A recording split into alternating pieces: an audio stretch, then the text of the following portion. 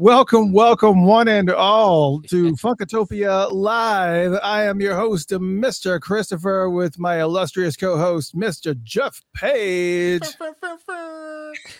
What's up, everybody? Are you going to be okay with that? Welcome to Funkatopia. Are you going to be okay with that, like, for the rest of your career? Man, here for the rest of my life, fur is going to be my thing. I'm going to fur until I can't fur anymore. You wait till our guest gets on, and she's going to get furnt also.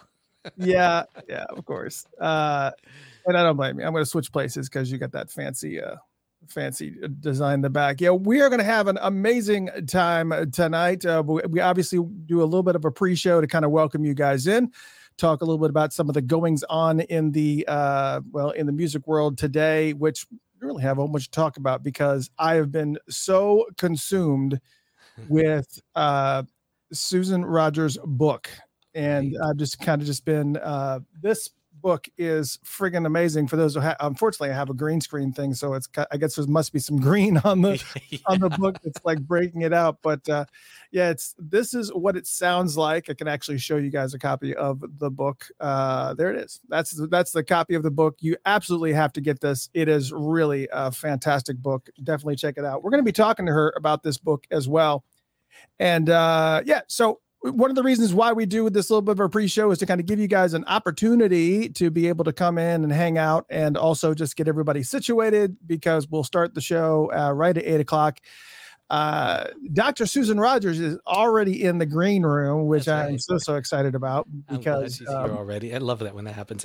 Let me just say, when you guys get the book, because we know a lot of you are going to get it during this program, at some point you're going to buy this book. The first thing you want to do is listen to it before you even open it, because the book is called This Is What It Sounds Like. So just listen to the book for a minute, then start reading. I meant to add this question. I thought about this question when I was looking at the book. I thought about this like a few times, wondering if the title came from Prince's song, This Is What It Feels Like. What? Because every time I read that title, that's the flow that I think of, and I was just like, it's probably not. Not everything is about Prince, Chris. But anyways, it is a really fantastic book. The other cool thing about it, and we actually have the Amazon link, and on top of that, we'll go ahead and share the Amazon link so that we're just kind of prep you guys up. Because we are going to bring her in here in just a minute. I'm going to copy this. This is the Amazon link, but also just to make you guys' life a little bit easier, I'm going to put this in here. I also set up a page at funkatopia.com/Susan so that you guys don't have to memorize the Amazon link. You can just go to funkatopia.com/Susan, and the link's right there. It's just a picture of the book and then the link. But of course, once this interview is done, we'll also post up the interview on that page as well, and maybe some other stuff on that page. So if you are listening on the Funked Up app, which, hey, I remembered to start the Funked Up app, right? Start the pre-show. We have folks from all over the world listening right now via the Funked Up app on the Purple Yoda Radio. Our online radio station. We also have it on the phone as well. It's ASCAP licensed, so you can actually not feel guilty about listening to the music. So it is an amazing time. And of course, right now we're broadcasting live over the Funked Up app. So I'm sorry if we're interrupting your night of listening to music. Maybe you wanted to chill or whatever, but I'm guarantee you're going to have an amazing time tonight, because one of the things that we wanted to really get into tonight was, I spent a lot of time listening to a lot of interviews with Dr. Rogers over the years. And I wanted to try to do my absolute best to ask some questions that have not been asked before. And that was really difficult, because I think she has been asked everything under the sun. But luckily, this new book has given me a lot of new material. And we're going to talk a little bit about, obviously, we're going to be talking about a lot of Prince tonight, but we're also going to be talking about the neuroscience of music and some of the things that she addresses in her new book.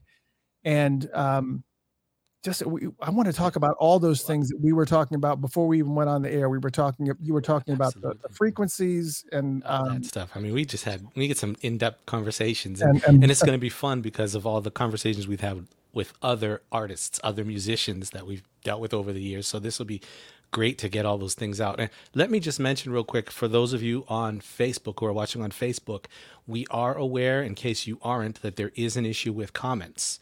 So we're not seeing the comments in the feed right now at this time, so we're not able to necessarily respond. And those of you that can switch over to YouTube, you may want to, because I'm sure you have a lot to say as well. And but we're not able to respond to anything in Facebook at the moment, just until they fix it. We don't know what the issue is. So yeah, but it doesn't have anything. It's not us. It's a Facebook thing right now, right? Well, it looks like it is a Facebook thing, because I went to the page directly and I couldn't even see any comments or pull anything up. So who knows? Well, and I actually do see some comments that are popping up on Facebook right now. We're getting them now. So, well, okay. I'm seeing them on here. So we'll see what comes through. But just have patience. If you guys want to switch over from Facebook to YouTube, once Facebook fixes their little issue here, almost 23,000 followers on Facebook. So it's going to be quite a few of you that are going to switch over to YouTube if you want to chat. I did actually take some pre-questions. We did a post and we said, some specific questions that you wanted to ask Susan, go ahead and put them up there. So we've kind of integrated them into the night. But I also expect that there's going to be some activity here as well. So all I'm seeing is YouTube comments as far as StreamYard is concerned, but that's okay. It's all good. I'm so excited. Man, yeah. So basically, I think what you may have to do, Jeff, if you can keep an eye on the Facebook page, like on a separate tab or whatever, and just make sure we're not losing any type of important I'm trying to pop over and get it to come up with comments on mine. I can't even get them. So let me play a little bit. I'm going to mute myself just for a second so you don't hear the feed come back through. Yeah, he's going to get, sometimes when he gets frustrated, he curses a lot. So we have to mute him out. And we got to keep it kid friendly. But again, yes, tonight we're going to be spending some time with the amazing, legendary Dr. Susan Rogers. And she's already in the green room. So I'm going to be bringing her in here in just 1 second, because I want to make sure that you see what Jeff Page has got going on. But yes, if you guys want to go ahead and chat and participate in the chat, you might want to switch over to YouTube, youtube.com/Funkatopia. Again, if you are listening on the Funked Up app, enjoy yourselves. There's nothing that you have to worry about, because there's no chat functionality that will feed over here. So you're all good. What's up? The Funkatopia app, we've decided, is our guilt-free radio because of the fact that it's ASCAP licensed. So guilt-free radio right there. So that should be our new slogan, guilt-free radio. For real. But since all you fine folks are in here from YouTube and everybody's hanging out, and which I know that a lot of people are bummed out because most of these people are Facebook folks. I mean, so many of our fans are on Facebook, so hopefully they'll be able to figure that out, because that's a bummer, but that's okay. Maybe, possibly, I'll see if I can disconnect, and then I'll see if I can disconnect and reconnect on Facebook, and maybe that will cause it. Well, from when I checked our StreamYard thing, there was a post that popped up and said they reached out to Facebook. So I don't think it's our direct connection. It was a very specific thing, but either way, we're doing the best. I'm watching the tabs. I'm trying to keep an eye out for you guys, looking for your comments. And we'll just move on. The show must go on, and we're going to have a great time anyway. I'm still excited. I'm trying to be calm. Yeah, I am too. But I also want to try to get some people in here as well from that. So let me see if I can disconnect Facebook here real quick, because I just want to see if we can reconnect here, and maybe that'll work. Let's do this for it. Yeah. So let's just see what happens. Yeah. It's reconnecting to Facebook right now. So hopefully everything will work, because I mean, what's to lose? Exactly. It's worth a shot. Yeah, so we just disconnected everybody from Facebook. So please, everybody from Facebook, reconnect, and we'll take care of you. But for right now, I want to thank everybody for tuning in, but we're going to go ahead and bring Dr. Susan Rogers in right now, just a couple minutes early. Just a couple minutes background. All right. Everybody, welcome. There she is, Dr. Susan Rogers. How are you? I'm great. Nice to see you, Mr. Christopher and Jeff. Nice to see you. It's been absolutely. I'm so glad that we actually got you on the show because we have so many questions that we want to ask you, and there's just, I mean, it's a laundry list of I can't even begin. Good, I don't really even know where to start. So again, it's fantastic to have you on board, and hopefully, we can just actually, you know what? It's not even 8:00, but we're going to do it anyways. We're just going to go ahead and go right into it because I can't even imagine what wasting time with you looks like. So, right. I'm sure you have an opener and there are things that you want to ask, but you had mentioned that you had heard a lot of interviews that I've done, and I've told a lot of the same Prince stories a few times, but I thought of one today. It's a tiny little story, but I don't think I've ever shared it before. So I saved it. It just popped into my head today, and I thought I'm going to tell these guys. So we were in Los Angeles, this would have been the mid 80s. And I was waiting for him at the studio at Sunset Sound. And I got a phone call from Gilbert Davison, who Gilbert was his a driver, a valet, a friend. Anyway, Gilbert called and he said, our car is broken down. They were a few miles down the road. He said, our car is broken down. Prince is standing out here on the street, somewhere on Melrose or something like that. He's standing out here on the street. Just come down here and pick us up. And I said, yep, be right there. And I drove my car down. Another car I had in Los Angeles was some little rental car. And of course, it would be a little economy car because why does an engineer need an expensive car? I was just going from the hotel to the studio and back. So his management got me a cheap car. So I went and there, right in Hollywood.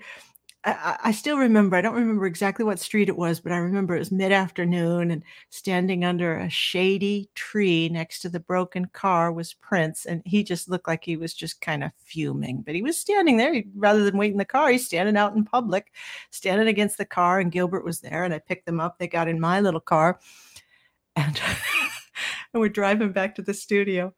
And this little car I had was just kind of a little poo box. It just was a cheap little car.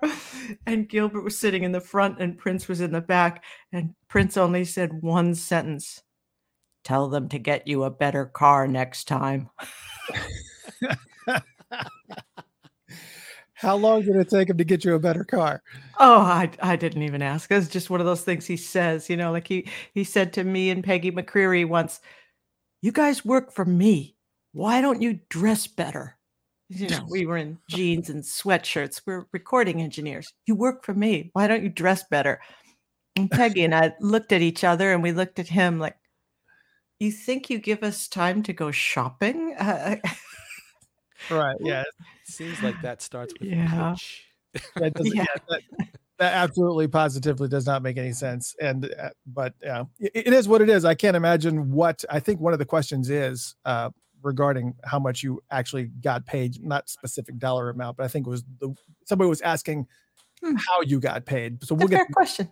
Yeah. So here is what I have. I want to make sure that we introduce you properly. We have a very special guest tonight, as you can see, and she opened with a unheard story before, so that's fantastic.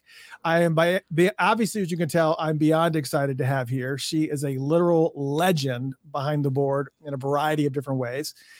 And she has proved without a doubt that women in the production arena of the music industry are without a doubt a force to be reckoned with. And she was completely at the helm for Prince's biggest selling albums and then some, serving as Prince's engineer from 1983 to 1987 and working in whole or in part on, Purple Rain, Around the World in a Day, Parade, Sign of the Times. There's also The Flesh in there, Apollonia 6, The Family, the Madhouse albums, Jill Jones, Andre Simone's AC, Sheila E. and Romance 1600, Sue Ann's Blue Velvet, Maserati 100 miles per hour, Eric Leeds Times Square, Candy Dulfer's Sexuality, Jesse Johnson's Every Shade of Love, Tevin Campbell's Tevin, Mavis Staples' The Voice, Wendy and Lisa's albums, Sheena Easton's Lover and Me. I mean, and obviously probably hundreds of hours of stuff that is still buried in the vault. So, ladies and gentlemen, without further ado, you better put your hands together for the legend and icon, Dr. Susan Rogers. Hey, everybody. That's pretty good, Jeff.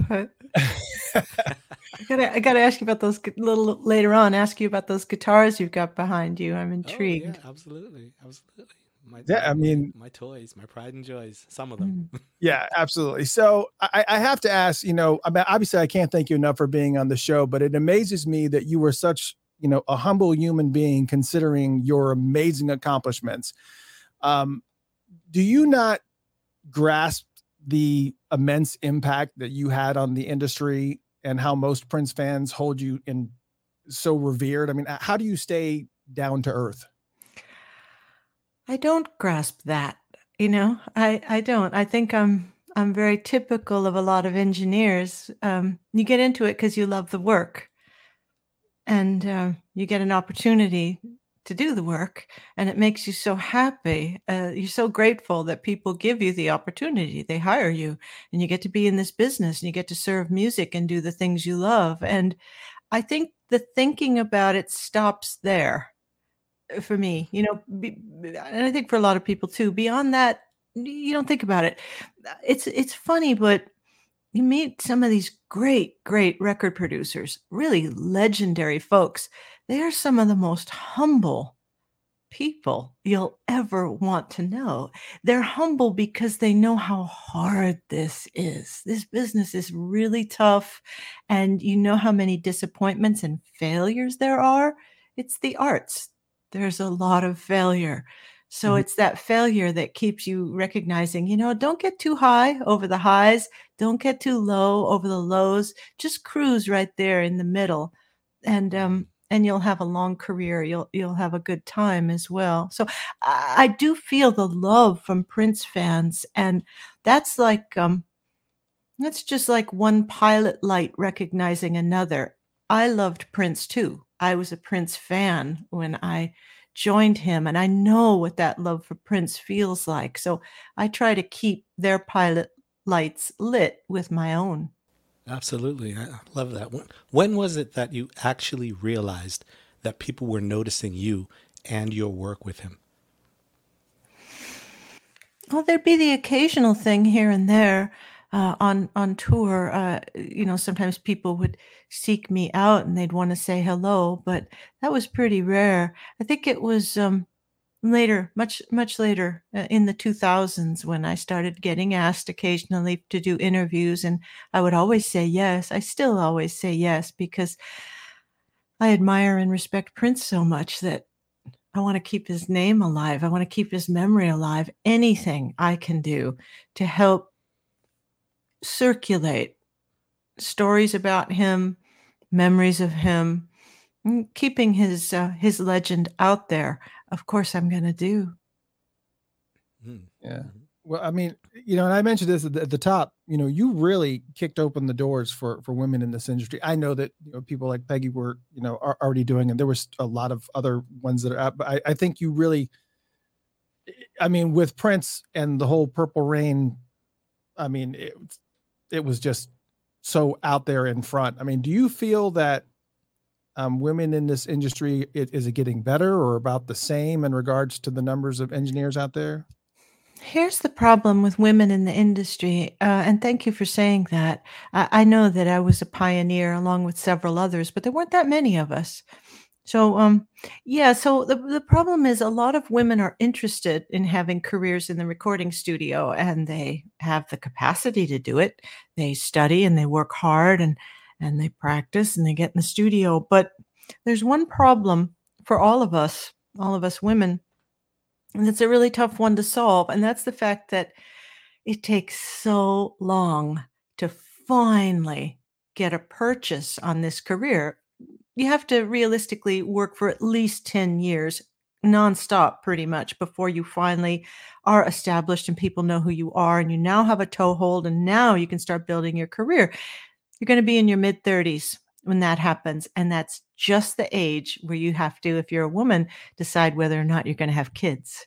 Men don't have that same problem, but women do. And having children is far more physically and psychologically taxing on a woman than a man. So we do see a lot of women get off to the exact same start as their male counterparts. And what happens is just when their careers are starting to blossom, that's when they decide, no, I got to take this fork in the road. Oh, Yeah. that sounds like that Yogi Berra quote. If you see a fork in the road, take it. I got to go this way in this fork in the road. I want to have kids. And what they think to themselves is, and then after I have kids and the kids are a couple of years old, I'll get back into it. But that's really hard to do. Really hard to do. Wow.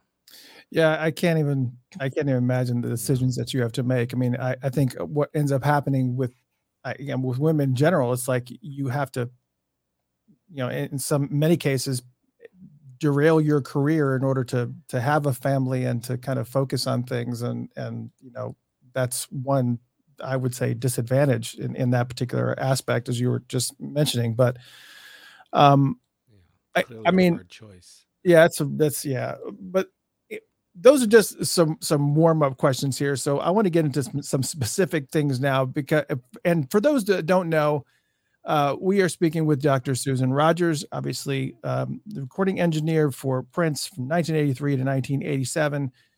She has a new book out now, and I'll hold it up. But the problem is that obviously I have a green screen behind me. So the problem is, and I'll make myself a little bit larger. The problem is that it's picking up some of the green on this book, but that's kind of funky, actually. Looks so cool. Yeah, but I'm actually going to put up a picture of the book right here so you guys can see it. The book is called "This Is What It Sounds Like and What the Music You Love Says About You." We're going to talk about this. And it's written by yourself and Ogie Ogas. Is that, can you tell me a little bit about Ogie? Yeah, so in 2019, I was interviewed by Ogie for a book that he wrote with a fellow named Todd Rose, and the book was called Dark Horse. It's a really, really wonderful book. It's a book about people who've won a certain kind of race, a certain kind of cultural race, unexpectedly. Someone who came from out of left field and managed to achieve a lot, and I was honored to be included in that book. So after we talked for many, many hours, Ogie came up to me afterward and he said, "This is what I do. I'm a professional co-author, and how would you like to write a book about music?" And I said, "Well, my students know more about music than I do. I can't. I'm not a musician. But what I can write about is music listening. That's what I've been doing my whole life. From the time I was a child, I was obsessed with records, not with being a musician and playing music or writing it or singing it or performing it. I loved records, which might suggest that, okay, well, you'll have a career as a DJ maybe, or maybe a record executive or a manager, but I wanted to serve music in the recording studio. So anyway, I spent my time as a listener, as a record maker. Then when I got my PhD, I studied the science of listening. And then as a teacher, I'm helping students to realize their dreams in the music business. So music listening is my musicality. My relationship with music, like most people's, is that of the listener. I'm on input as a listener. We all are, whereas the music creators are on output. There's a big role for us out there. Yeah, we're gonna talk a lot about the book here, because I have so many questions that I've always wanted to ask, and Jeff Page did also. But for those who are interested in the book, absolutely pick it up. It's fantastic. It is a great read. You can check it out at funkatopia.com/Susan. That's FUNKATOPIA.com/Susan. And you'll be able to find the link there to purchase it on Amazon. Please make sure you pick it up. Hardcover is awesome, but they also have it available on Kindle as well. And of course, you can probably get it at your local bookstore as well. And when we're done with this, I'll place this video up on that page. So if you miss anything, that's going to be fantastic. Also, what I found really, really cool about this book is that there is an accompanying website called thisiswhatitsoundslike.com, where there are specific songs that you can listen to that accompany the text in the book. So, you have the reader stop and then listen to a song, and then you share observations about that song, which I love. I just love that concept. And I always said that if I wrote a book, I would have to do it this way, because where there are accompanying songs and playlists, mainly because, and I don't know if you're like this or not, but I am horrible with dates and times. I know some people can just, our good friend that just passed, Wally Safford, we're going to talk about him for a second in a bit, but he is like one of these guys where you say, what were you doing on January 3rd, 1984? Oh. Like, oh, we were here, da, da, da, da, da. We went here, and then he was driving a black Ford, and I was like, oh my gosh.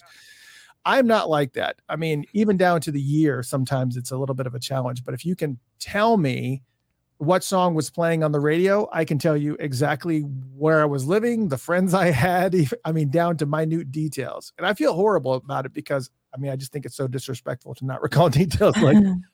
But during your studies, have you found that this is common for a lot of people? I hope I'm not alone. Music processing is a funny thing, and as art forms it kind of stands out a little bit. So when we process music, when we're listening to music, our brains can attend to many different features of it. So your auditory signal, it's coming up from your cochlea and it's coming up through the auditory brainstem and it's going up, it's kind of terminating right here above your ears.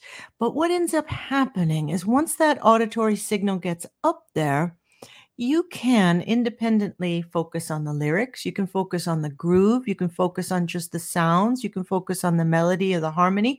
You can focus on the style of the record. You can focus on just the overall package of the record. So there's a lot of different regions of your brain that can attend to and enjoy that record. That means music listening is really easy for us to encode as a memory. Now, when it's encoding as a memory, other neural patterns are going to hitch a ride onto that. So in your case, when you were encoding the actual neural pattern that corresponded to the song, you were also encoding the people you were with, the places you were with. Mm-hmm. You were encoding the actual external stimuli in your life, and you linked those two together. So memories of the one will often trigger memories of the other. In my case, in the case of a lot of other people, when you're listening to a song and you're processing it deeply, what I do, and have always done since I was a little kid, is I picture the musicians in the studio. It's my automatic go-to visualization. I love imagining that I'm right there while they are performing that record. It's my favorite fantasy. So likewise, when I hear a record that I haven't heard in a long time, bammo, my brain is going to call up those same visualizations, those same fantasies that I enjoyed, my mental treat that I enjoyed while I was listening to the record. It's an automatic process. Wow, that's funny because for me, I can usually tell how I felt when I first heard a song, like what I was feeling. But after that, what ends up happening is every small nuance of the song, whether if it's musically, the little side note, the extra ding that might have been there, vocally, some extra run or riff or something, almost to where people think there's something wrong with me because if a song comes on, I'm hearing and remembering those little things that were not the actual song. They were just snuck in there in the engineering. But as far as who was with me, what else was going on in my life, not so much. It's just all the minute, smallest details of the song. That's what sticks with me. It's so interesting to me, this whole individualization, individualization of music processing. So a record is a record is a record. We could play something right now, and acoustically speaking, we'd all be hearing the same thing. But the magic happens when it goes up into our brains, and that's where we're each hearing a different record. We're each experiencing something different. I have a friend, a great guitar player named Craig Northey from the band Odds, and he's a wonderful musician. And Craig told me when he was a kid and he listened to records, he always imagined how that record could be better. Like what guitar part could they have added? What else could they have done to make this record better? And as he was describing that to me, I just looked at him and I thought, I've never had that thought. we're all such, we were both little kids right around the same time. He's listening to music and thinking, now you know what they could have done. I'm listening to music and I'm picturing the performers in the studio and I'm just lost in a trance. I became a record maker to make my fantasies come true. He became a successful musician to make his fantasies come true. Yeah, so he was a lot more analytical about not only his work, but other people's work as well. Yeah, analytical about, oh, I want to participate. That's what these guys are doing. But, if I had a guitar in my hands, what could I be doing? How could I contribute? I believe in my heart of hearts that little children know who they are. I think little children have a good sense of what they're good at, what they're not good at, what they like and what they dislike. I think adults try to get in there and shape and mold that. But I think if you leave kids alone, they can kind of tell you what they're cut out for. And I think Craig was certainly cut out to be a musician. I've heard similar stories from other musician friends of what record listening was like for them when they were little. It was different. It was different than it was for me.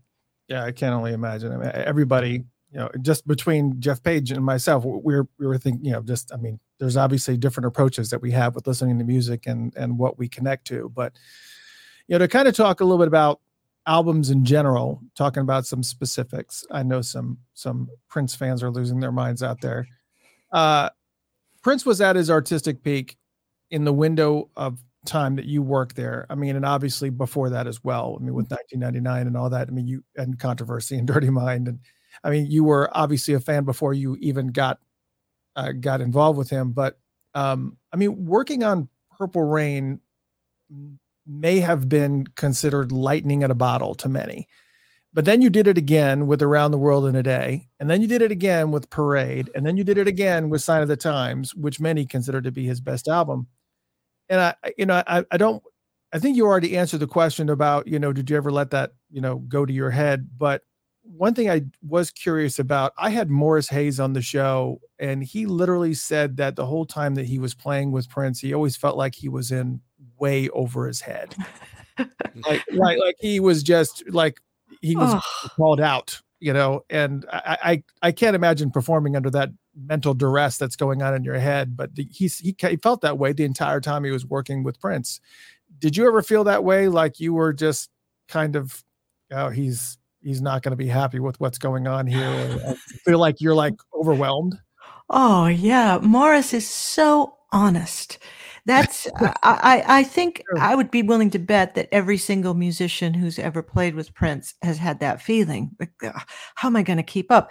I can tell you when I joined Prince in 83, and I'm sure this was the case before and it was the case after I left, that train that he was driving moved really fast. I don't just mean that the days went really quickly and that we worked really hard.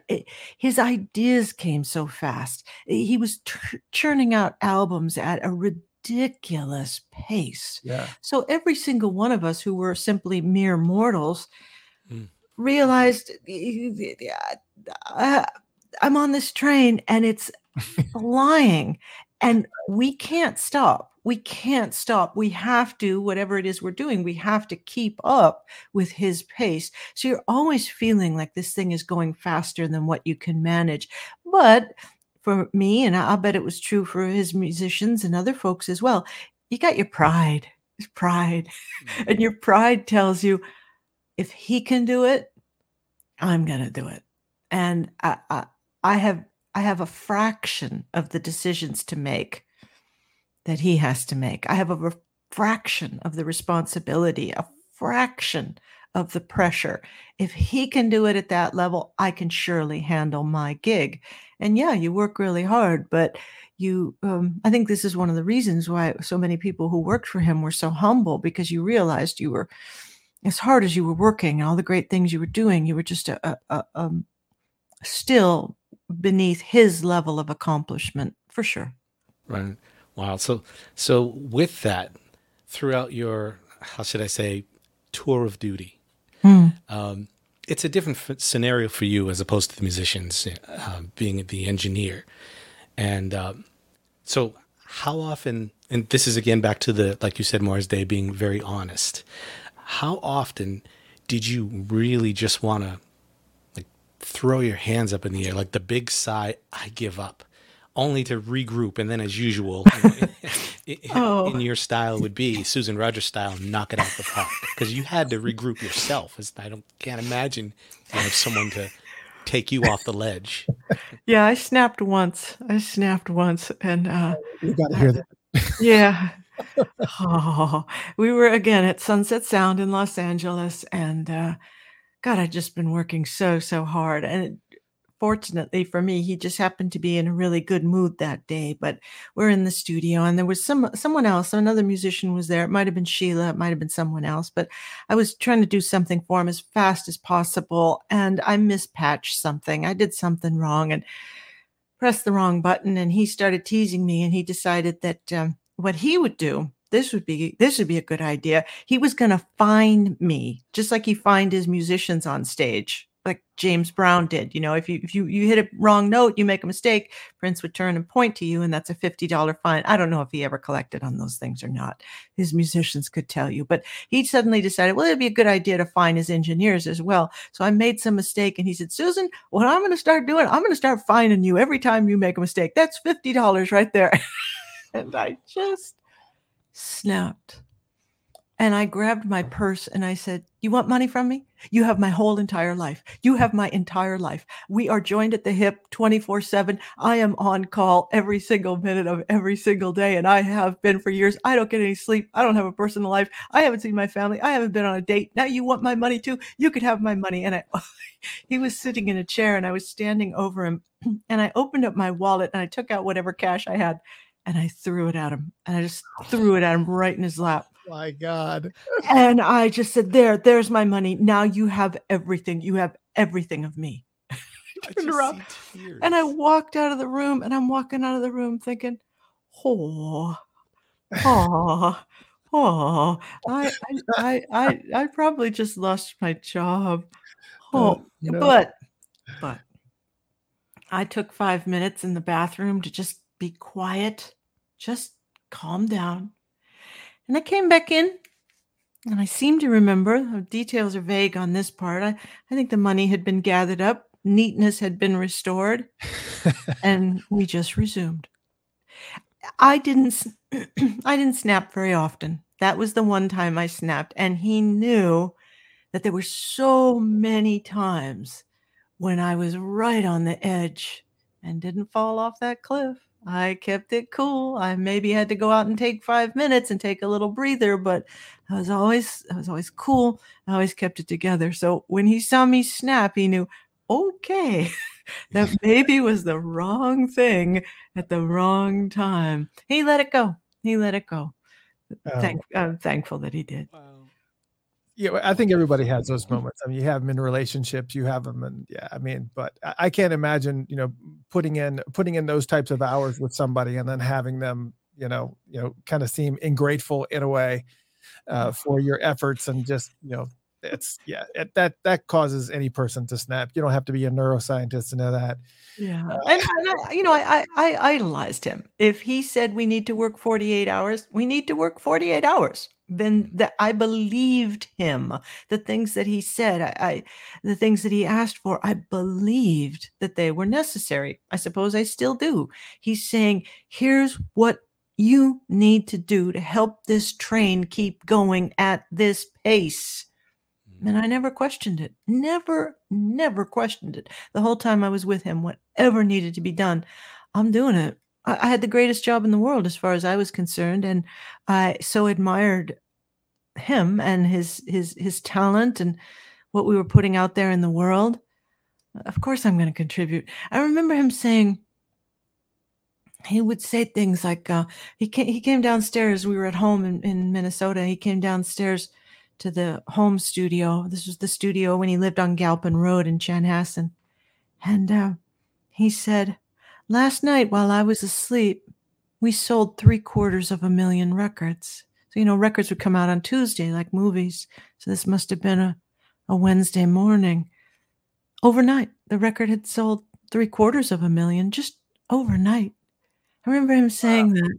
He didn't reflect on those sorts of things very often, but when he did, you recognized the awe and the pride that he had in, yeah, I just sold 750,000 records overnight. And for the youth of today who might be tuning in, that was when you had to go to a store and buy a record. You don't stream it. You Right. get work to the for that store, record. you put your money down, and you buy that record, and you take it out the door. So that happened 750,000 times overnight, which That's is amazing. yeah, it is definitely amazing, and I remember those days. I don't necessarily miss those days. I like the fact that you can order something and have it brought to you, but yeah, I we all remember those days for sure. But talking about being able to trust him when he would say something and you would just do it. I mean, are there recordings that you can think of that you were involved in that maybe had some? This is kind of like one of those. Uh,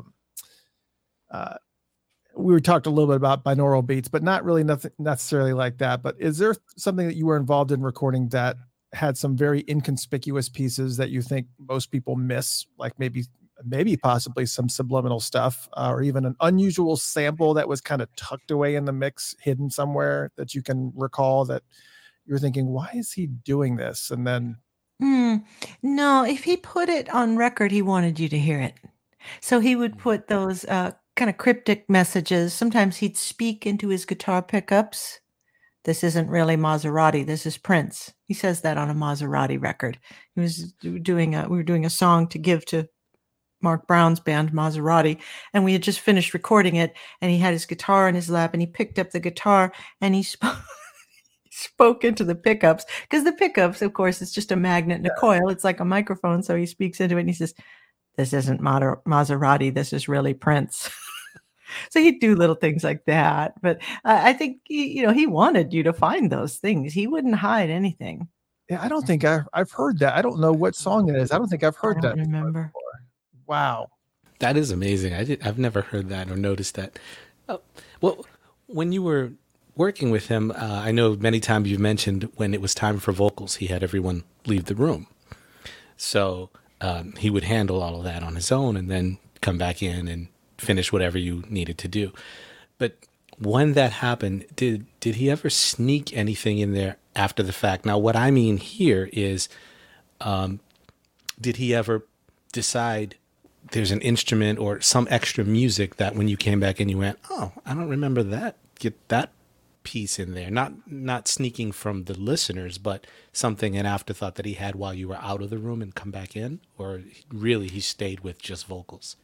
It was just vocals. So the vocals, would go on before the record was done. Of course, he didn't wait until all the overdubs were done. So, usually it would come at a time after we did the basic rhythm track, bass and drums. You have the chord changes and the melody in there. And once you had a good, strong skeleton, that's when he would do his lead and all his backing vocals. And then that's the time he would start to open up and talk a little bit more. So I'd come back into the room. Vocals are now done. Now we can blast it through the speakers, and now we can do the fun part, which is the ornamentation. Now we can do all the bells and whistles and the things that turn a song into a record.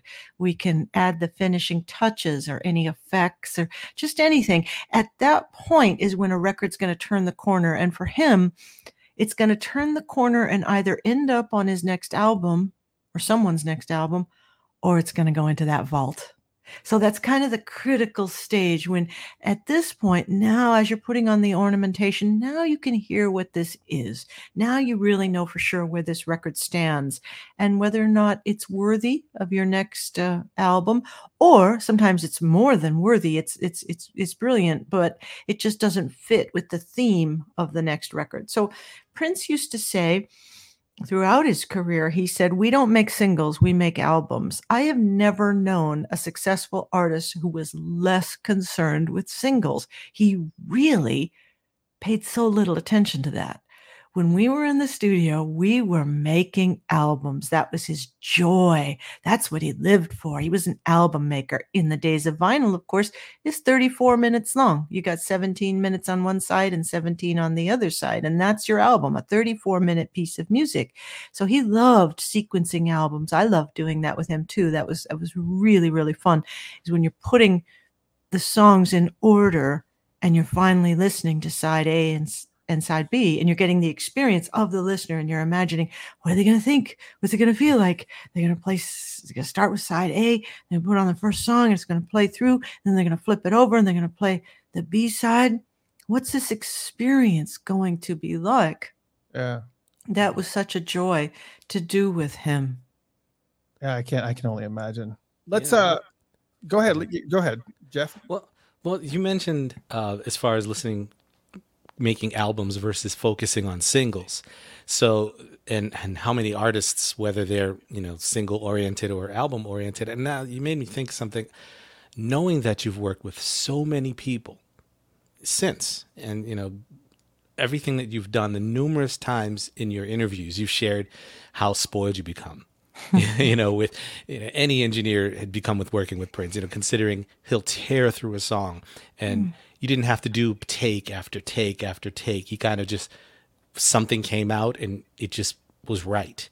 And in your interviews, you talk about with other artists needing to wait all day for someone to get a part right and things like that, and how that could be frustrating. So I'm curious as to what is there, because I'm sure you've enjoyed many of the artists, but is there any particular artist that you really enjoyed that was kind of stand out to you?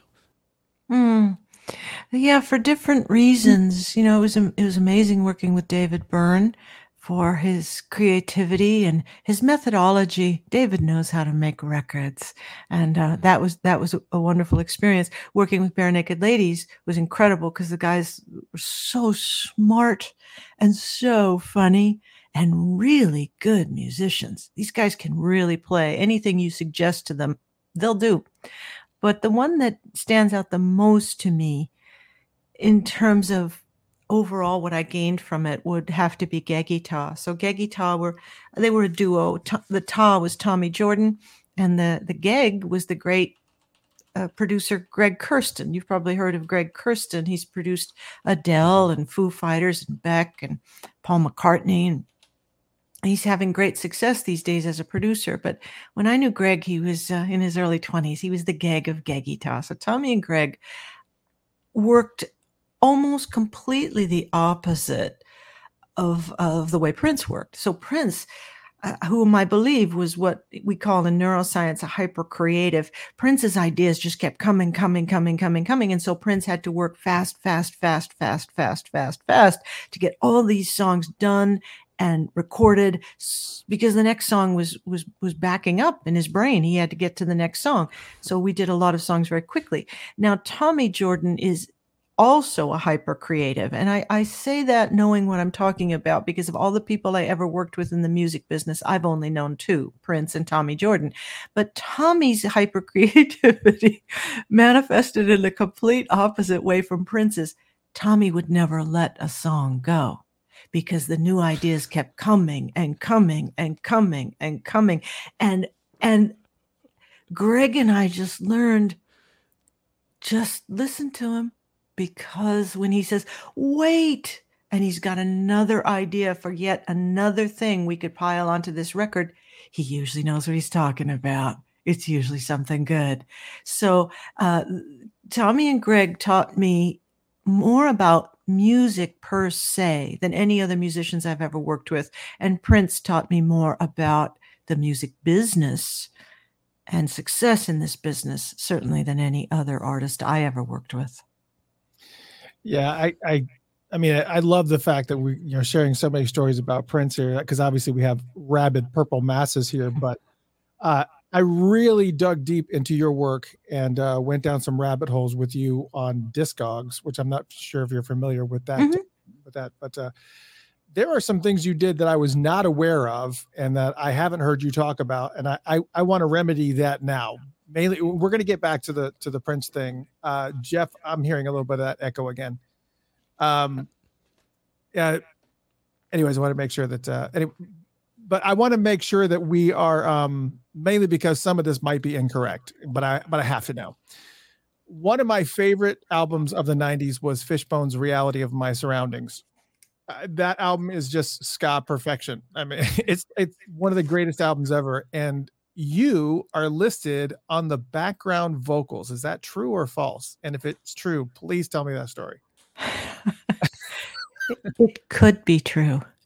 I don't remember. So, the only connection I have with Fishbone that I'm aware of is, the great trombonist John McKnight also played for Gaggy-Taw, and I remember working at Sunset Sound with Gaggy-Taw, and we were in Studio 3, and there's a courtyard at Sunset Sound in Los Angeles, and Studios 2 and 3, both empty out into that courtyard, so Fishbone was in 2, and I was with my client in 3, and it sometimes happens in the studio where you need gang vocals. You need a group of people to sing.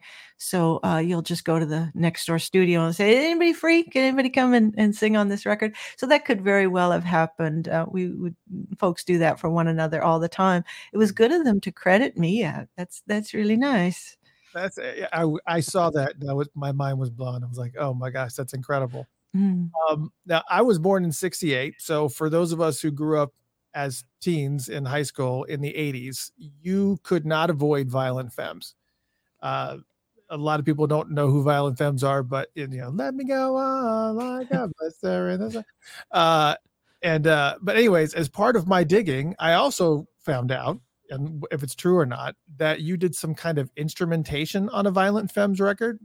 True I or did, false? yeah, I did work with them. So, it was early in my career as an independent record maker. I had left Prince, I'd left Minnesota, I was back in Los Angeles, and I had a manager, and the manager put me together with the great producer Michael Beinhorn. So Michael was just starting his career as a producer. I was just starting my career as an independent engineer, and the record that we were chosen to work on was this record called Debacle by Violent Femmes. And I'm laughing because it was a difficult record. It was difficult. Gordon Gano, lead singer, main songwriter of Violent Femmes, is brilliant. And a lot of brilliant people are, well, they're rare birds. And when you're in the studio with some of these rare birds, they can be full of surprises. They can be very unpredictable. They can have strange peccadillos. And Gordon had a heavy dose of all that. But we did work together. And although it wasn't the music wasn't, as Prince would have put it, the street I lived on.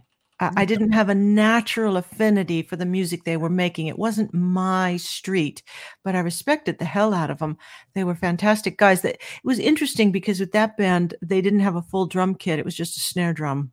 So it was bass, snare drum, and then whatever Gordon was playing, which was usually guitar. Wow. And I think it's fantastic. Anyways, also, again, being a teen in the '80s, David Byrne, which you've already mentioned, I love Talking Heads. I mean, he seems like one of those mastermind geniuses that would be very intimidating to work for. Yes. But his demeanor also seems like he would be very accommodating and patient also. What's it like working with a guy like David Byrne? Oh, you gotta love David Byrne. So, of course, I was a huge Talking Heads fan as well. He's as great as he is, and as much praise as he has received in awards and things. He's underrated. The guy's a brilliant musician. Yeah. So what happened was David had signed up another producer engineer team, a duo, to produce his record that was ultimately titled David Byrne. And they were in New York. They had studio time booked. They were working together for a week. And as sometimes happens, you just realize you're incompatible. Like your musical ideas don't gel together. And the record that you find yourself making is not the record you wanted to make. So David let that producer and engineer team go. And I got a phone call on a Sunday night from my manager at that time. I was in Los Angeles. And he said, "How would you like to get on a plane tonight and go to New York and work with David Byrne?" And I had to say yes immediately. I couldn't stop and think about it. Yes, yeah, get me that ticket. I'm on my way to the airport. Let me pack my bag and off I go. So I'm on the plane and I'm flying from LA to New York and I'm thinking, oh no, what have I done? I said yes to producing and engineering David Byrne. Like, what am I going to say to David Byrne? And finally, before the plane landed, I figured out, here's what you're going to say. You're going to tell him what you think. That's why he's hiring you. He's asking you, what does it sound like to you? What do you think? And I'm going to tell him, okay, I can do that. Okay, fine. And it ended up being a really, really good time.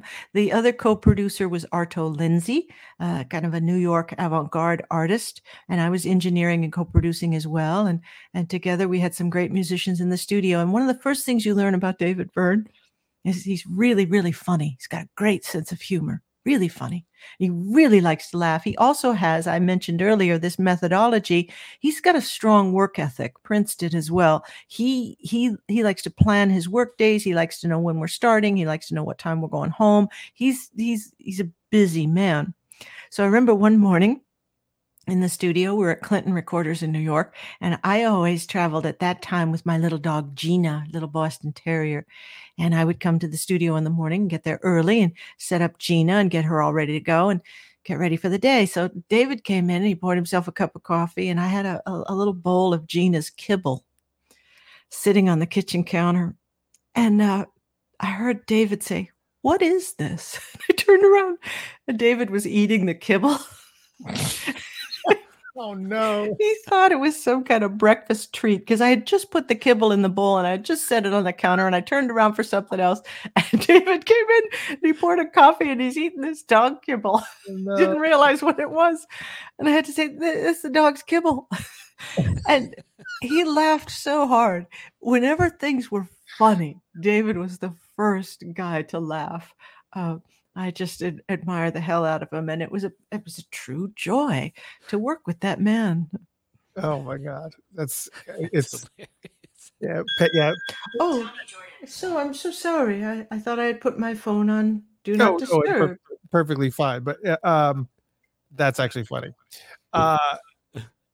Another one, and don't worry, Prince fans, we're going to get back to the Prince thing. Just relax, but because it's not every day that you have the legendary Dr. Susan Rogers in the house right now to ask all these amazing questions. And I have to we're going to get to some Prince stuff. Trust me, you're going to just stay for the ride. You're fine. Bare Naked Ladies, you had mentioned this before. Many don't know this, but you were part of the magic behind the board on their 1 week. It's been 1 week since you looked at me. Anyways, after working with Prince, the Hit Factory, did you feel like that huge radio hit for them was like further validation for you about your prowess as an engineer? I mean, like, I can create hits outside of Paisley Park. Yeah, my confidence was growing throughout the 90s, especially thanks to how much I learned. So when I left Prince, I knew how Prince made records. And Jeff, you said something earlier about this, which is very, very true. Prince's engineer in the 2000s, Dylan Dresdow, said you had to unlearn Prince because Prince was so unusual as a record maker. So when I left Prince in 87, I knew Prince's way of mixing, Prince's way of making records. And I quickly found out in the late 80s that doesn't apply. You can't apply those techniques to everyone else's music because not everyone else has the same arrangement skills or the same sensibility when making records. So it took me a while to learn how other people make records. The growth in my confidence really happened making 2 records back to back with Geggy Tah, because they taught me so much about what music is and how it works. And then I made records with other people that didn't sell a lot but got a lot of critical praise and that I'm just hugely proud of. In particular, a record by Jeff Beck. Jeff Beck, nice to meet Jeff Beck. I meant Jeff Black. I never made a record with Jeff Beck. Jeff Black, a wonderful record called Birmingham Road. And Nil Latta, my first child with Nil Latta, was just an amazing record. I love that so much. And a Robin Ford record. So I knew I had the skills. So you don't necessarily need a hit to prove that to yourself. Hits are going to happen based on many, many factors beyond your control. It's the timing, and it's the management, and it's the record label, and it's how well the band does on tour, and it's radio. There's just so many factors that go into a hit, but having one is great, but not having one doesn't necessarily mean you didn't do your job well. I think for all of us who make records, it's always a long, slow climb. A life in the arts is a life in problem solving. The longer you've been in the arts, the more problems you know how to solve. You'll spend your whole career in the arts and you'll never know how to solve all of them. I'll tell you a quick aside and I'll let you ask another question. But the legendary man, the great producer Phil Ramone, known for his work, of course, with John Lennon and Billy Joel and all these great artists, I had the chance to mix a record for Phil Ramone. I was maybe 35 or so, and he was 57 at that time. We were at the Village Recorders in LA. And I was still at that stage where I did not feel mastery over my craft. And there were still problems that were still really hard to solve in mixing and engineering. So I got up my courage and I asked Phil one day in the studio, I said, Phil, can you tell me at what age did the record making start to get easy for you? And he just looked at me and he said, not yet. I came to discover that that was true for all of us. It doesn't get easy. It won't get easy because you're always going to be encountering problems you've never seen before. It's a life in problem solving. Yeah, I think that's the case at any time a spotlight's on you. I mean, I occasionally will DJ, and I've done hundreds of shows, but it seems like no matter what happens, when you first have to start, it's just that feeling of like, okay, I think it's just a performing thing. I mean, I don't know. It's just a spotlight scenario. Yeah. I get that.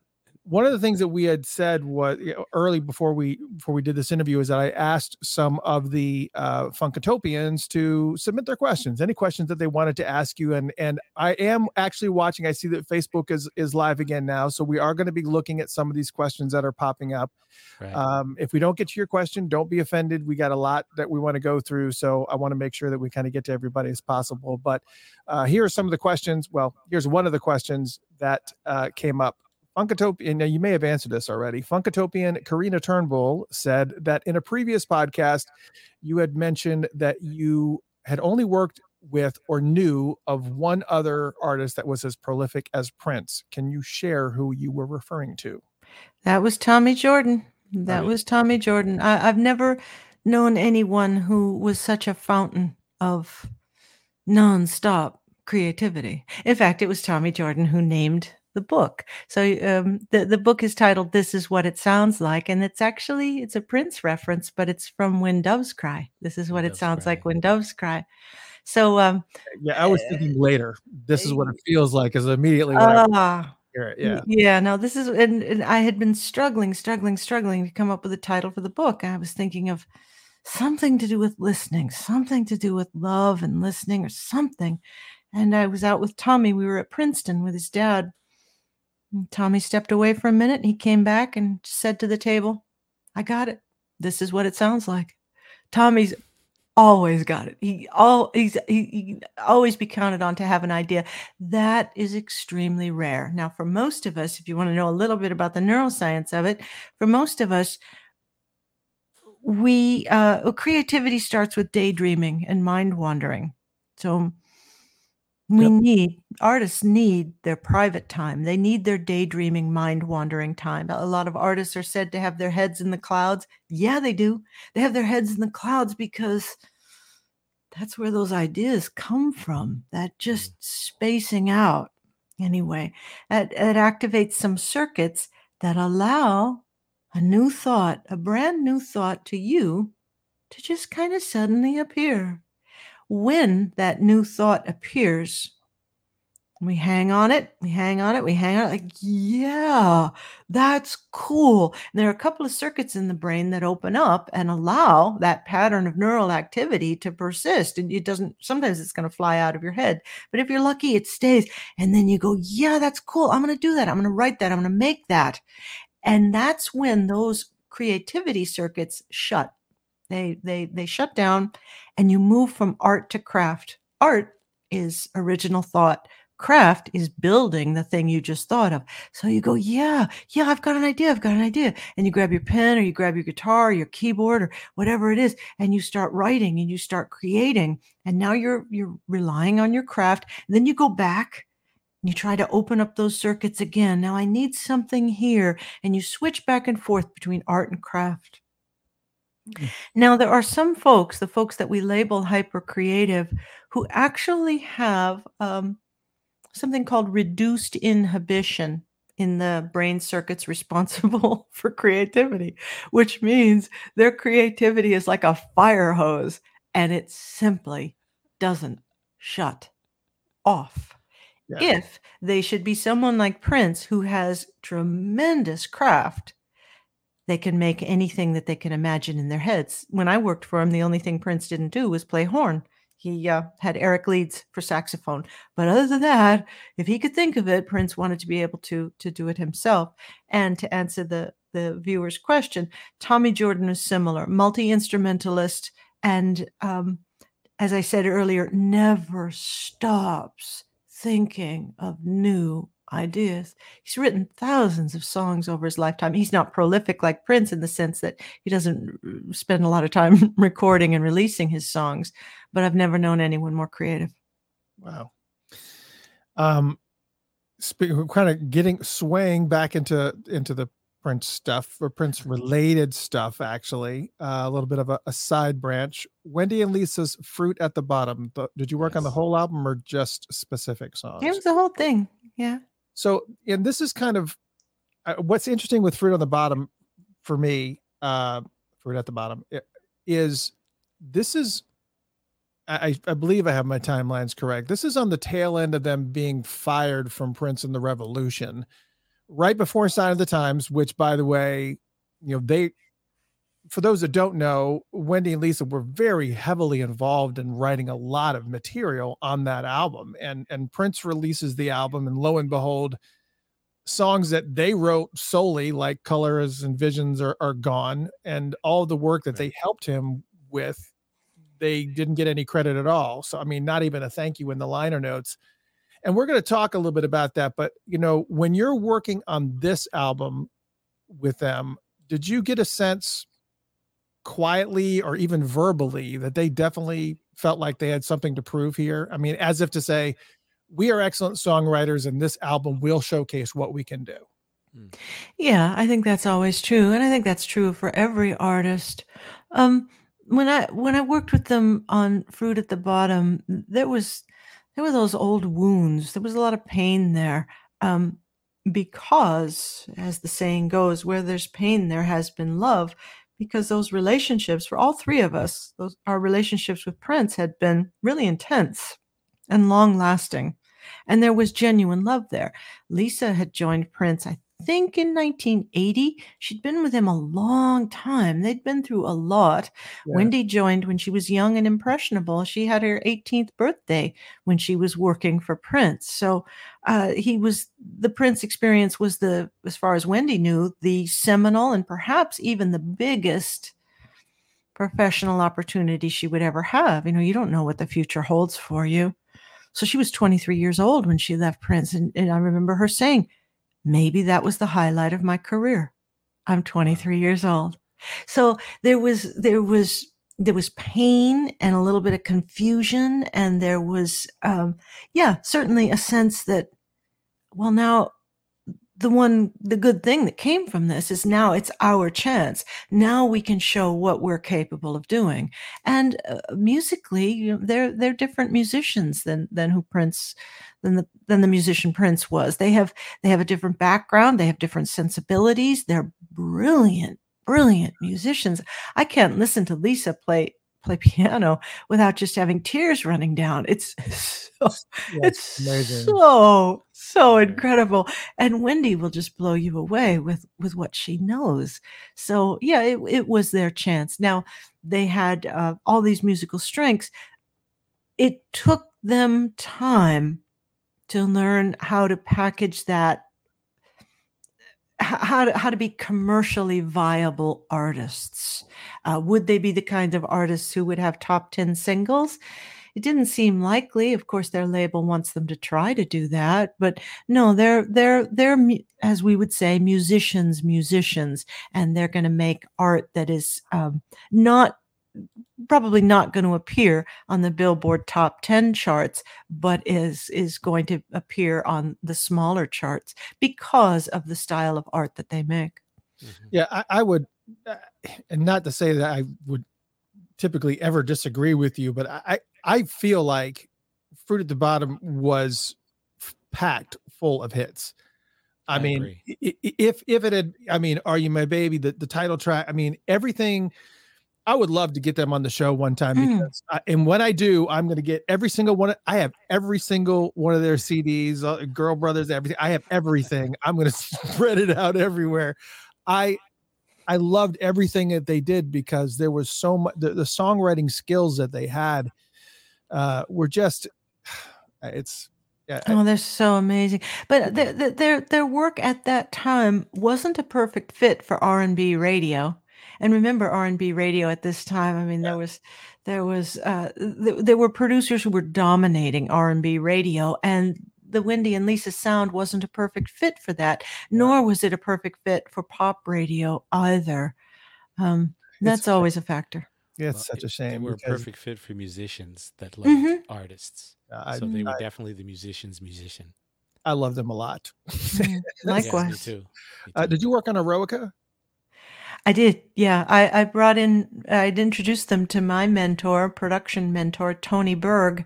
And Tony came and worked with us as well on that record and helped elevate that record to a higher level.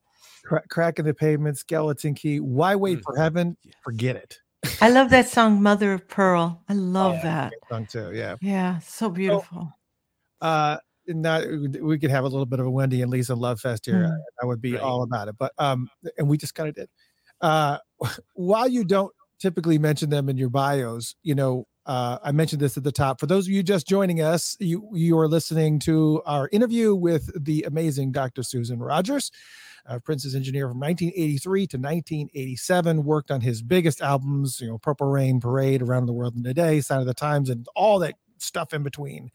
But also some of the things that you don't mention in your bios for whatever reason, some of the Prince affiliated material that I mentioned at the top, like Tevin Campbell, Mavis Staples, Wendy and Lisa. Obviously, we just talked about that. Madhouse albums, Jill Jones, Andre Simone, Sheila E., The Family, Sue Ann, Maserati, Eric Leeds, Candy Dulfer, Sheena Easton. Oh, and I got to play this clip. Yo, Kim, check out this. Susan, turn the guitar up a little bit. Jesse. And of course, Jesse Johnson's Every Shade of Love album. I got to put that in there. You got to love having a shout out. You got to have. But I mean, you were neck deep in all of it. I mean, one might even say that I kind of feel this way too, that you kind of helped Prince establish the sound of the 80s. Not just musically, obviously he was the one that was doing that, but it was something in the way that you mixed, and we're going to talk about this for a second, but do you feel like you do yourself downplay your involvement in that whole sound? I don't know. It's hard to tell. You can't see yourself. You need a mirror in order to see yourself, and other people can see you just fine. But you need a little bit of technology, a little bit of help in order to see yourself. And I think I have a hard time understanding what my contribution was. I'd like to respond to something you said about the bio, and then I'll get back to answering this question. In bios, usually what's most important for record makers is your production credits, unless you're known exclusively as a mixer or an engineer. So many of those artists that you mentioned, I worked with as an engineer or mixer. So I try to lean heavily on my production credits if it's just a short bio, because as a producer, that's where I'm going to, that's where my sonic signature is going to be the most evident. I would have had the most control. So now to answer the question, record makers all have a sonic signature. For an engineer, for a mixer, you're pushing sound around to make it sound the way you like it to sound. All of us have ears that are ever so slightly different. When I was with Prince, I started with him as an audio technician. I wasn't an engineer. So I learned his ear. He taught me how he liked the snare drum to sound, how he wanted the hi-hat to sound, the effects he wanted on the vocal. When he called for big reverb, what that was. So I learned Prince's ear. Then I had to learn when to use Prince's ear working with other artists and when I couldn't. And when I couldn't, I had no choice. I had to use my own ear and hope that it would be good, as all record makers have to do. So over the years, my ear developed, and I eventually found a sonic signature that personally I liked. That's what you're supposed to do. You're supposed to make art that you like. As a producer, instead of pushing sound around, you're pushing performances around in a sense. You're listening to performers on the other side of that glass. And you're deciding, is this going to work or isn't it going to work? You're arranging and you're coming up with parts. I was just in New York last week and I saw Ed Robertson from Bare Naked Ladies. I hadn't seen him in years, and he reminded me of something that I had forgotten about. So he played the demo of 1 week, and it was an acoustic guitar based demo, and he had used a little drum machine loop on there, and he remembers clear as a bell me saying, "That drum pattern is not cool." And he said it was an epiphany. I don't remember saying it, but it's something I would say. He said a light bulb went off and he realized, yeah, that's right. It's not cool. Oh my gosh. I think it was it was probably some little hip hop thing, which was not cool. So we had to do a straighter drum rhythm. But yeah, that's you grow into your sonic signature. You learn from your mistakes, and you learn what will work in some contexts and not in others. So for you, ultimately, you developed an ear, and then you redeveloped your ear. Yeah, I developed Prince's ear, and Right. then I developed my own. Wow. And this is not, you mentioned sonic signatures, and which I'd never heard that term before. Is that a common term? Fairly common. Record makers use it. Okay. And this is not a knock, but for me, we talked a little bit about Jesse Johnson's Every Shade of Love, and a lot of Jesse Johnson's production work back in the 80s, he had and what he did for other artists had a very specific sonic signature. I mean, I loved Jesse Johnson. Let's be real clear. I was here. Let me show you how obsessed with Jesse Johnson I was. You guys ready for this? All right, everybody ready? I apologize if you're on the Funked Up app because this is a visual thing. This is how obsessed I was with Jesse. To be clear, I am showing a picture of me circa 1980. I don't even know what it was. Probably 85, 86. And this is on the heels of Jesse Johnson's review when he was wearing the pink suits. And I have no idea where I even got the pink suit. But I had the accompanying pink tie and the whole thing. Of course, that's my grandmother who's no longer with us, sitting there smoking a cigarette. So 80s. But I was obsessed with, and I think this is hilarious. This is, Anyways, I was obsessed with Jesse Johnson. And I think one of the things that's funny is that, when he did production work, you could always, I actually showed that picture to Jesse Johnson, just so we're clear, and he laughed his butt off. I think it was kind of part laughing and part feeling sorry for me. But when he did production work, you could always tell that it was Jesse, mainly because of that signature chunky rhythm guitar. Here's a sample of that. Do you think it's real or true? That is that signature sonic, that chunky rhythm guitar that he that was his sonic signature. That's a clip from Tamara and the Scene's Blueberry Gossip that Jesse was on. That exact rhythm guitar riff was on a lot of tracks that he touched. And when you heard it, you were like, Jesse, nothing wrong with it, but very identifiable. And, speaking of Jesse, since we're here real quick, you work with Jesse Johnson on Every Shade of Love.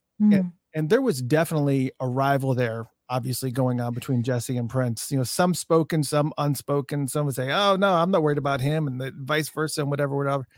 Do you remember anything ever specifically during that recording session where maybe Jesse was wanting to replicate something that Prince had done, maybe even in the recording, the way that you recorded or mixed, or vice versa?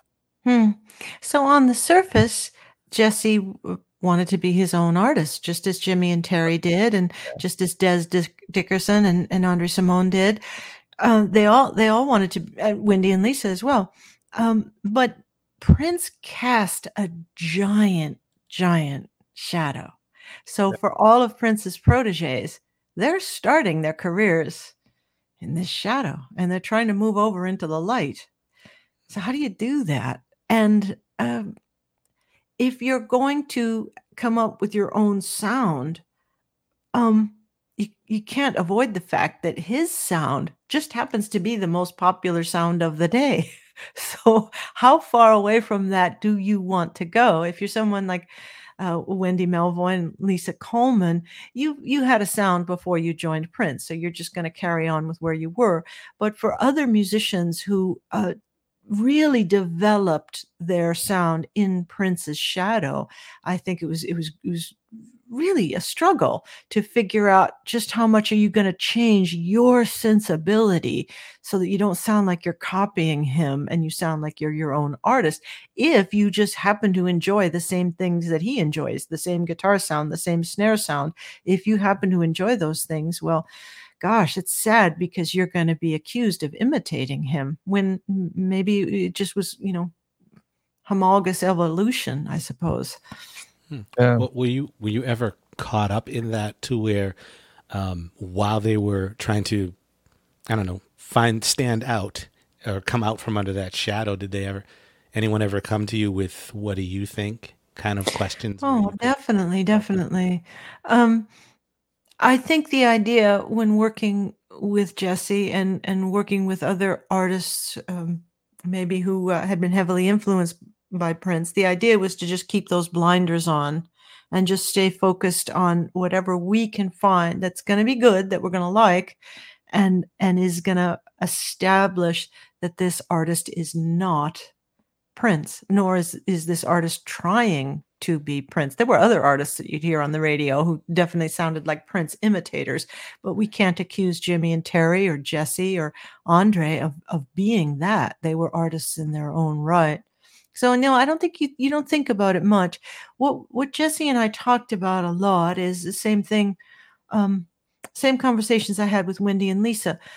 Oh, there's a lot of emotional unpacking that has to happen. I mean, working with Prince was just so extraordinary. I suppose it would be like being an astronaut and you've just been on the International Space Station for 4 years and now you're back on Earth.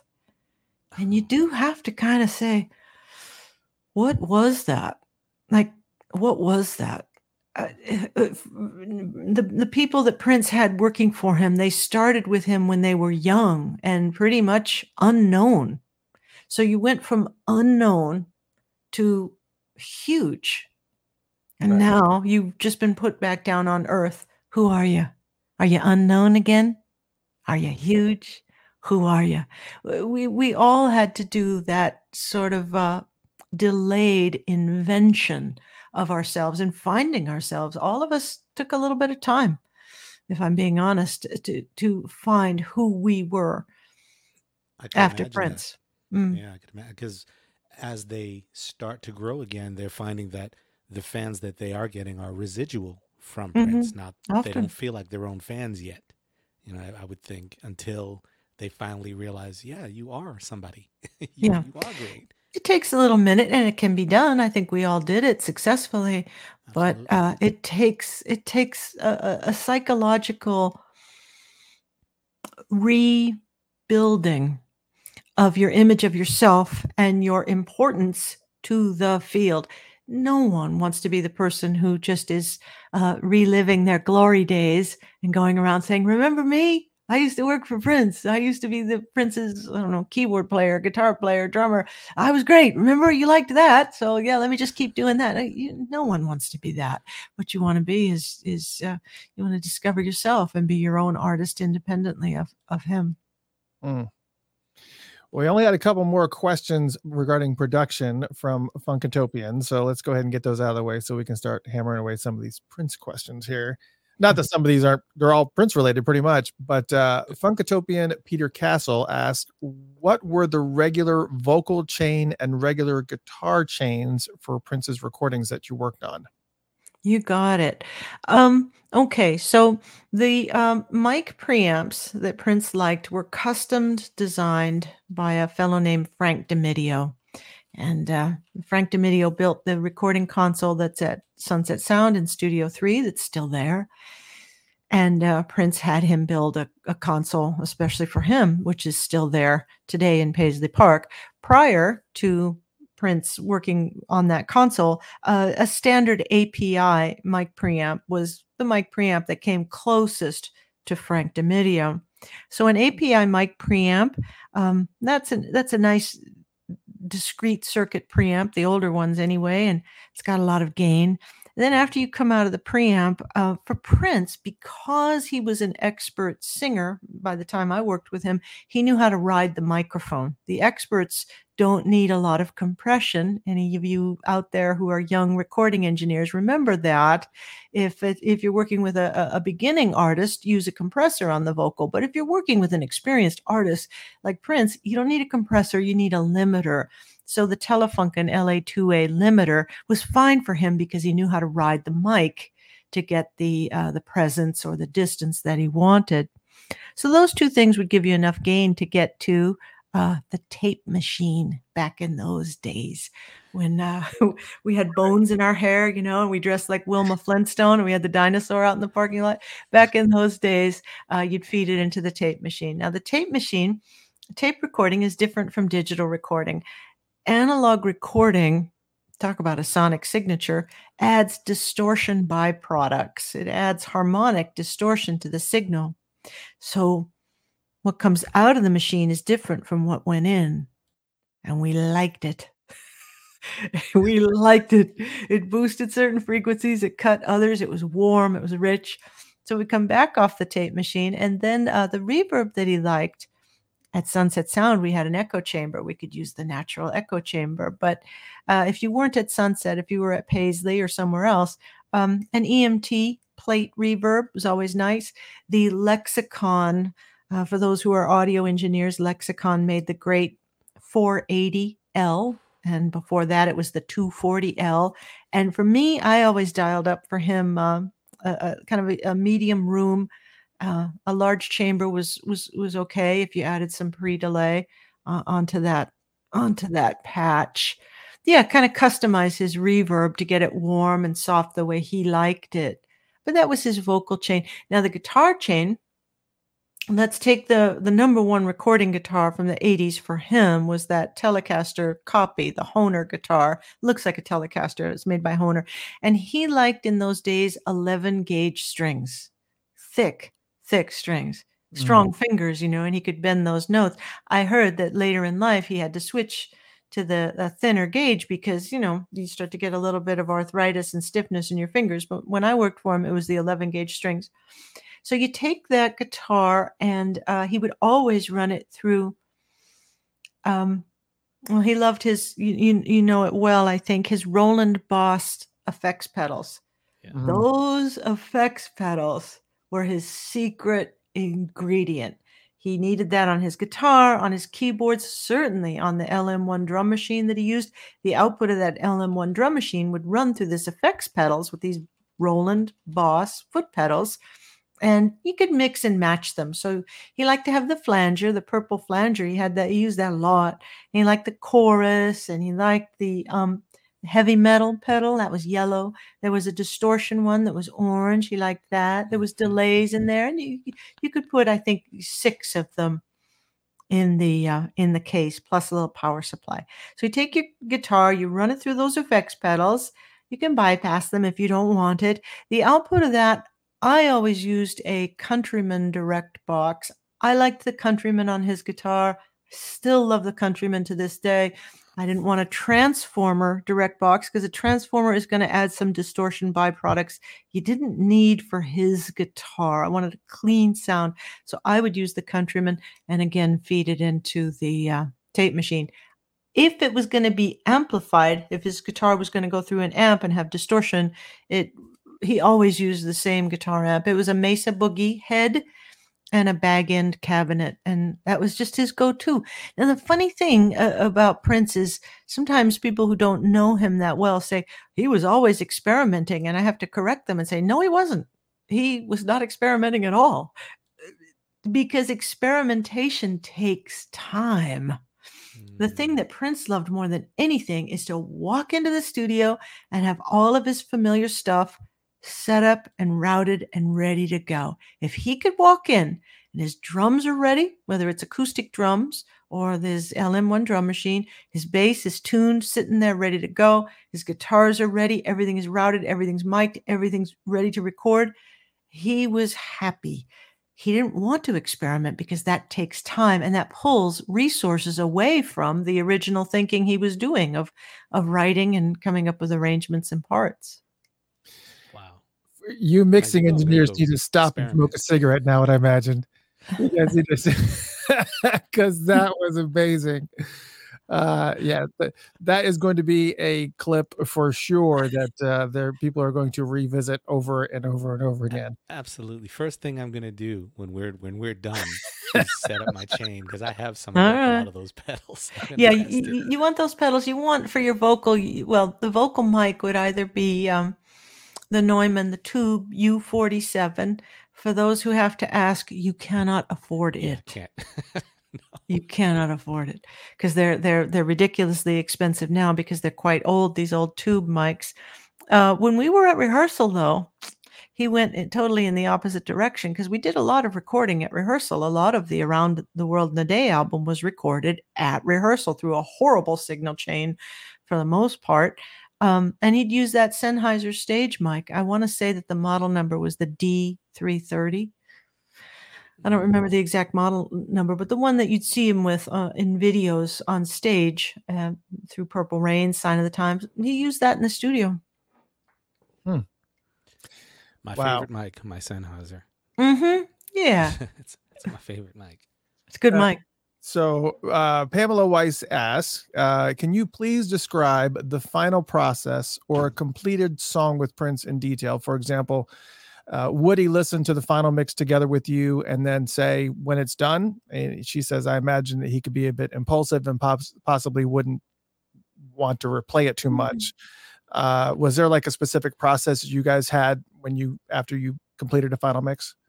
Yeah, everything was a constant flow with him. Constant. He was always working, always working, always working. It was rare for us to put a tape aside and come back and mix it later. We did, of course. We did that plenty of times, but it wasn't as common. His usual way of working was he liked to be getting the sounds and getting the mix together as we were overdubbing. After he'd finish a vocal, he'd usually take a break and I'd have a chance to sit at the console and rebalance things and maybe play around and dial in some things. And then he'd come in, we'd add more ornamentation, or he'd add more ornamentation. And then I could dial in sounds. And certainly it's well established that Prince was very hands-on. So he might ask me can you give me a long delay? Or can you give me a chorus? Or he knew what he wanted and he'd ask for it and I'd set it up for him, dial it in, do what I knew he liked.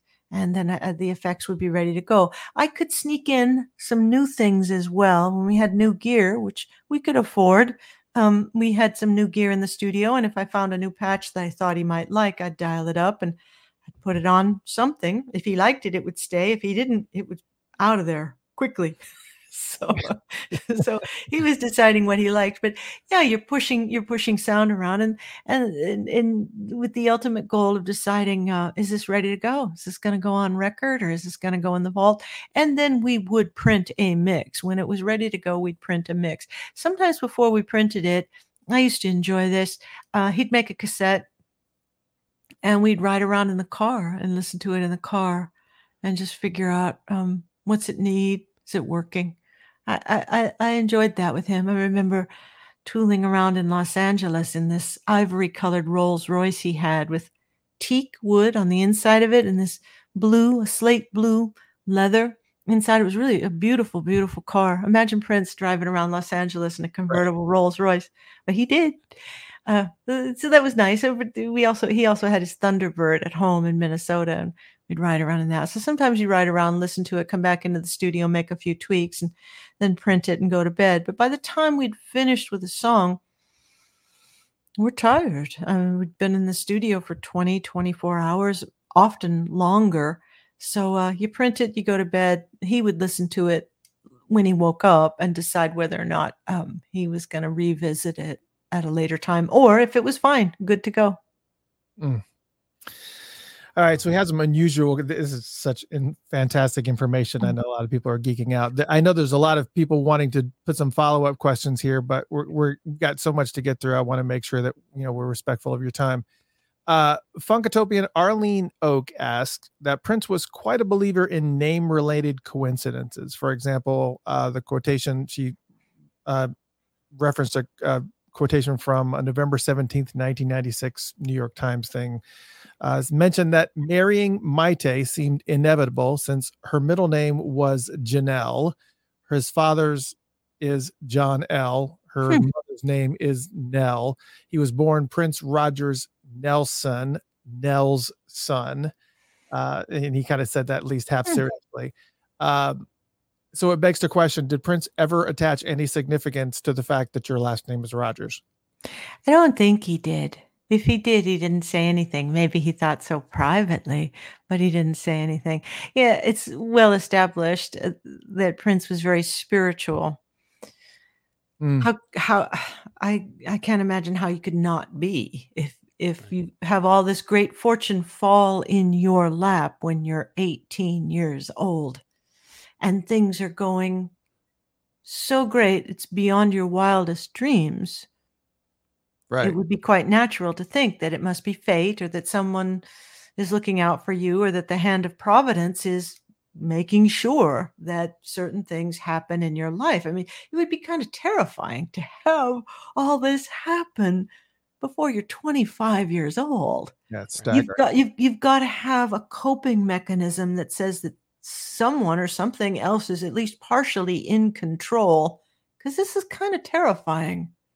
So he did, he was spiritual, and he did put a lot of stock in fate. When you started the question, I remembered something that happened. It's really kind of cool. We were in pre-production for doing the movie Under the Cherry Moon, and he was writing the songs that would appear on the Parade album. We were at home in Minnesota, and we were at rehearsal in the warehouse where we were in Minnesota, and we suddenly picked up some RF radio frequencies, and that didn't happen. It was extremely rare, but somehow I think through one of the wireless mics, one of the guitar transmitters or something, we picked up some radio, and it was coming out through the speakers. And dig this, the song that was playing on the radio was a song that went, "Mary Hill used to hang out in Cherry Hill Park, playing songs all the way after dark." And Prince didn't know the song as well as I did. I don't think he had listened to the pop radio that I did in Southern California, but he picked up some of the words, and he said, "What is that?" I said, "Don't you know that song? It's Cherry Hill Park. Mary Hill used to hang out in Cherry Hill Park." And I swear we both got goosebumps, because Mary, of course, was the love interest in the movie, and it was Under the Cherry Moon. Mary Hill and Cherry Hill Park. Why that song and not any other song? And it was, as I said, very, very rare, extremely rare to pick up RF in the studio. What are the odds that it would be that song? Yeah, that's weird. Yeah, I don't think I recall that song, but the coincidence of the lyrical content of that is just unbelievable. Yeah. The tagline was, "Because Mary Hill was such a thrill after dark in Cherry Hill Park." It was a good single. If you look up the lyrics, it'll tell you. I don't remember who the artist is, but you can find it. It's a big hit. Wow. All right. Funkatopian Ben Petrick wanted to know, we talked about this before. How did Prince pay you? Was it hourly, per session, an annual salary? And I guess, and an add-on to that question, did you have to start as an apprentice? You just kind of how did that all work? No, I didn't start as an apprentice. I was an I didn't know. experienced technician when I joined him. I'd been working in Los Angeles for 5 years, and I was no piker. I knew my stuff. I was a competent technician. I mean, I'd only just turned 27 years old, but I'd been at it. I guess I'd been at it 5 or 6 years at this point. I was good. I knew my stuff. I think apprentice is bad word. I think trial period probably was. Oh, Yeah. yeah. This probably with Prince is always going to be a trial period, and if the trial period is it's over when he decides that you're not the right one for the job. So yeah. Anyway, I lasted. Yeah, I was his full-time employee, so I got a weekly salary. It might have been every 2 weeks or something like that, just a weekly paycheck. I was well paid, not millionaire kind of money, but that's one thing about Prince. He paid well. He was always fair and decent to the people who worked for him. Here's a story that your listeners might enjoy. So my very first tour was the Purple Rain tour, and I didn't know how it worked, but I was learning. I learned that there was a tour manager, and there's a lot of people on that tour. You've got everything from the truck drivers and the bus drivers to you've got the riggers, and you've got the lighting, and you've got the sound people, you've got costume, you've got hair, you've got makeup, you've got carpenters, you've got a safety guy. It's a lot of people. So the tour manager has to get all these people together for a big meeting before you go out on the road to tell you, here's what's up. And what they would do in the 80s is they would hand out to each crew member a booklet. Well, it was more like a 3-ring binder. And in this binder would be your itinerary. Here are the cities we're going to. And there'd be information there. Here's the hotel you're staying in. Here's where you get your laundry done. Here are the restaurants that are open 24 hours because you go to a new city, and before the internet, you needed that information. It was really hard to get your laundry done while you were on tour. So you needed to know all these things. Here's where the banks are, and here's where the post office is if you have to send something home. So they gave us these binders. And then the part of the story I wanted to share with you is that the tour manager was saying to this whole big room, we were at a Holiday Inn in one of their big meeting rooms, to this whole crew, he said, I want to tell you something. Our boss is a very generous boss because he has decided that on this tour that goes for months, each and every crew member is going to get his or her own room. And that room just exploded in applause. And because I was new, I didn't know what's the big deal. And the experienced crew members told me afterward, that's just not done. It's twice as much money. They always have the crew guys double up. You always have to double up. You have to share a room. Right. We're going to, and what Tom, I don't remember his last name, but Tom was our tour manager. And he said, Prince wants everyone to be happy. We're going to be out for a long time. We've got to do a great job. You need to be happy. You need to be comfortable. So Wow. that's the kind of person he was. He did not take his money and buy airplanes or villas in Tuscany or things like that. I mean, later on he splurged on that Rolls Royce, but he put his money back into his art and into his work. He didn't scrimp on his tools. He didn't scrimp on the people who helped him keep that train running at that high clip. Man, So smart. that's incredibly generous for sure. I've heard. I always do the numbers. I'm one of these guys that goes into a concert and I look at the staff and everything that's running, and I start doing numbers in my head. Well, he's got to be making this, and he's got to be making this, and I'm looking at the seats and doing math in my head. I don't know why I do that. I think other people do that too. But you indicate in your book, which for those just joining us, we're talking to Dr. Susan Rogers, and she's got a brand new book out. This is What It Sounds Like. You need to pick up this book. Obviously, the green screen activity on that still not working. But anyways, in the book, you mentioned that Prince had a studio policy that he referred to as no non-combatants. Can you explain what that means? Yeah, that was just something he would say when he wanted Alan Leeds or someone who was his operations manager. Sometimes it would be his career manager, Steve Farnoli, when he wanted the room cleared. And that might happen on a movie set or a video set. No non-combatants meant I don't want anyone in this room who isn't working. I don't want anyone who's just observing. Prince was intensely private. He needed that personal headspace in order to work. So in the recording studio, that was the norm. No non-combatants. That's you wouldn't have visitors in the recording studio, at least with the style of music that I worked on, the alternative indie and funk and dance stuff. That changed a bit culturally when hip hop was introduced, because in hip hop sessions, I haven't done them, but I know about them. Hip hop sessions would be more inclined to bring visitors into the studio. You're bringing your inspiration into your room. It could be guys you know, or women you know, or dogs you know. You bring those pit bulls into the studio, but you're bringing your inspiration into the studio with you as you work. But for other styles of music, traditionally, that simply wasn't done. People brought pit bulls into the studio. Oh yeah, yeah, all kinds of stuff. I like seeing a dog in the studio. Oh yeah, I do too. I don't remember seeing lots of pictures of that. All Mhm. right, let's talk about the vault for a second. You are the originator of Prince's fabled vault, and there does seem to be a division among his fans about what ultimately Prince's vision was for the material in that vault. I mean, and ultimately, I'm not to keep using that word, but correct Mhm. me if I'm wrong, the vault was simply a necessity, mainly because his output was just like nonstop, and it had to be created in order to keep a running library of his staggering output that you've referred to a few Mm. times here, just to avoid having to go back and forth to the various studios and other locales that the sound recordings resided in or whatever. Uh, Is that a fair assessment of why the vault started? Mhm. Yeah, exactly. And I I do take credit for starting the vault, because I remember my thinking, and I remember my procedure, and well, I just did it. I remembered the problem I was trying to solve. When I first came to work for him, he would occasionally ask me for a tape, and he'd ask me for tapes, obviously, of songs that hadn't been released yet. That's why he wanted the tape. It was stuff to work on. So I didn't know these titles. He might mention a title, and I'd think, oh, where am I going to find this tape?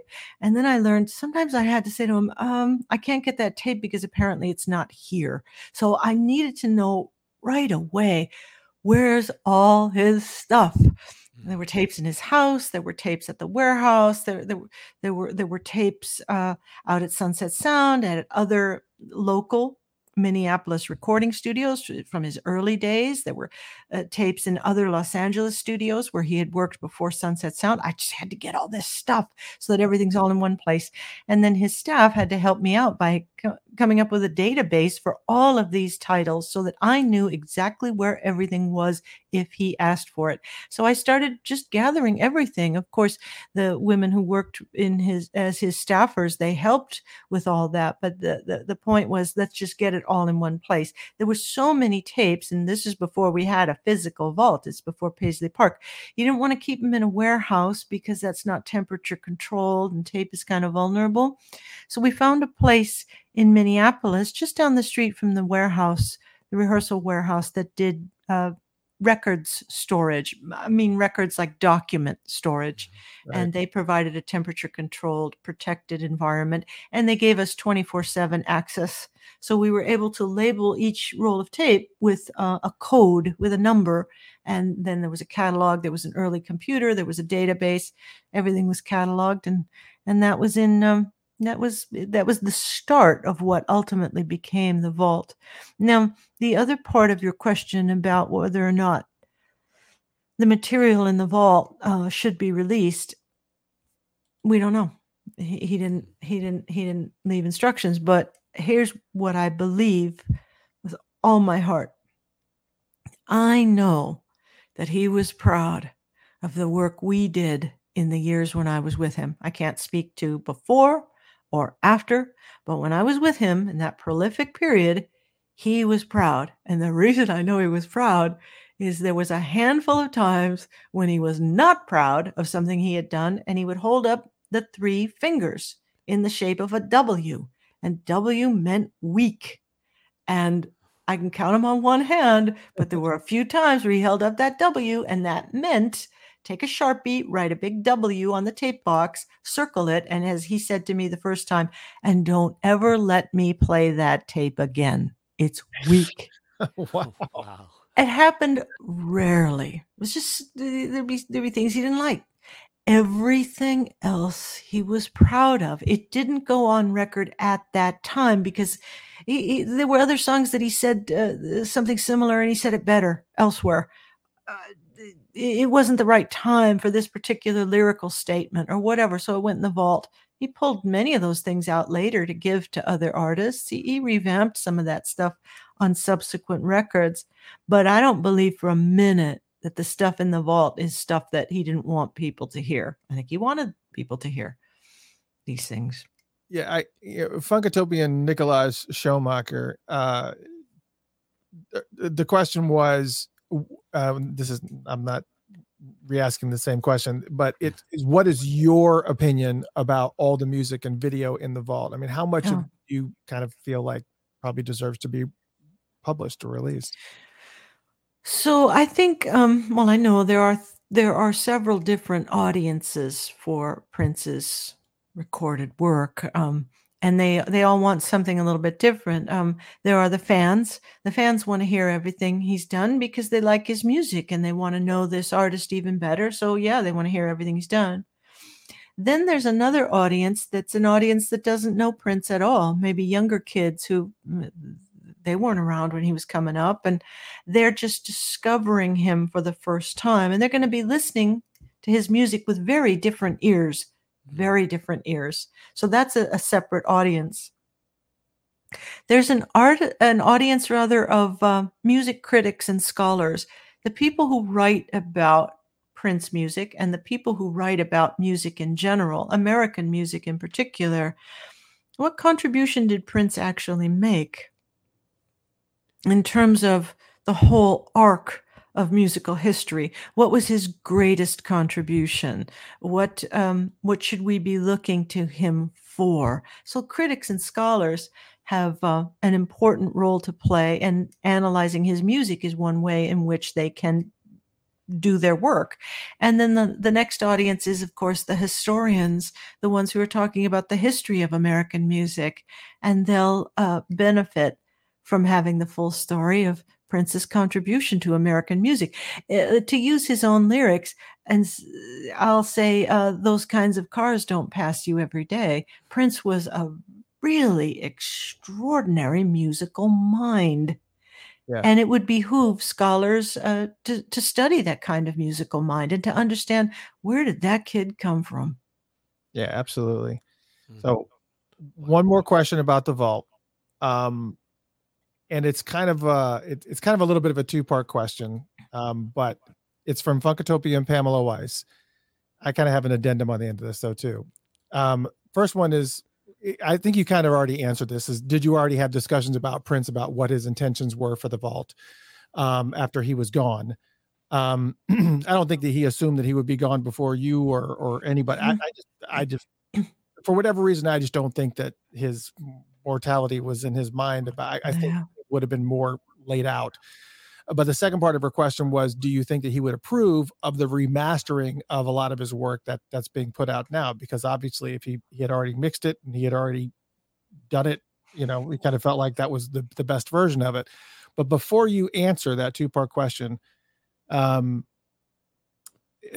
know that there was a New Yorker article where Prince had issues with someone, might have been you, I'm not sure, but that had stated that that they wanted to protect the vault, that it was their God-given right to protect the vault. And I guess something about that comment did not set well with him in that article, where he said some unnecessary things and essentially ended with, I still have to brush my own teeth, basically insinuating that the only person who's going to control the vault is going to be me. So with that interview in mind, going back to the two questions of Pamela, did you ever have discussions about Prince, again, what he thought his intentions with the vault were? And again, do you think that he would approve of the remastering of the stuff that's being put out? Yeah, I don't know who offered that quote in the New Yorker article. It certainly wasn't me. I never thought that or believed that. How presumptuous would that have to be, to think that I would have anything to do with what he decides to put out? Of course not. And if it should be discovered that it's attributed to me, then I gotta tell you, I was seriously misquoted because I never thought or believed anything like that. It's not who I am. Here's what I believe firmly. While an artist is alive, that artist is the one who's in control of his or her public image. They decide what interviews to do and what interviews to not do. They decide what to release and what not to release. They decide what to destroy and what to preserve. It's their life, their career, their reputation, their public image. It belongs to them. It does not belong to their audience or anyone else who may have been involved in that creation. It's the creator's property. After a person passes away, if they've left no instruction as to what to do with their property, then it's no longer their decision to make because they can't make that decision. They chose not to make that decision. They chose not to leave instructions or a will. So now you get to hit the reset button. What matters now is not Prince's public image in the way that he would control it, because he can't control it. The book is closed. The chapters have all been written. He is no longer with us. What matters now is his legacy. So now we have to think differently about the material in the vault. You think about it one way, or he would think about it one way while he was alive. Now that he's gone, it's his legacy that matters. So what should those of us who know anything at all about him, what should we say about that? We should just say what we think. We don't know if we're right or wrong. There's no way of knowing if we're right or wrong. There's no way of knowing what he would have wanted. It's just an educated guess.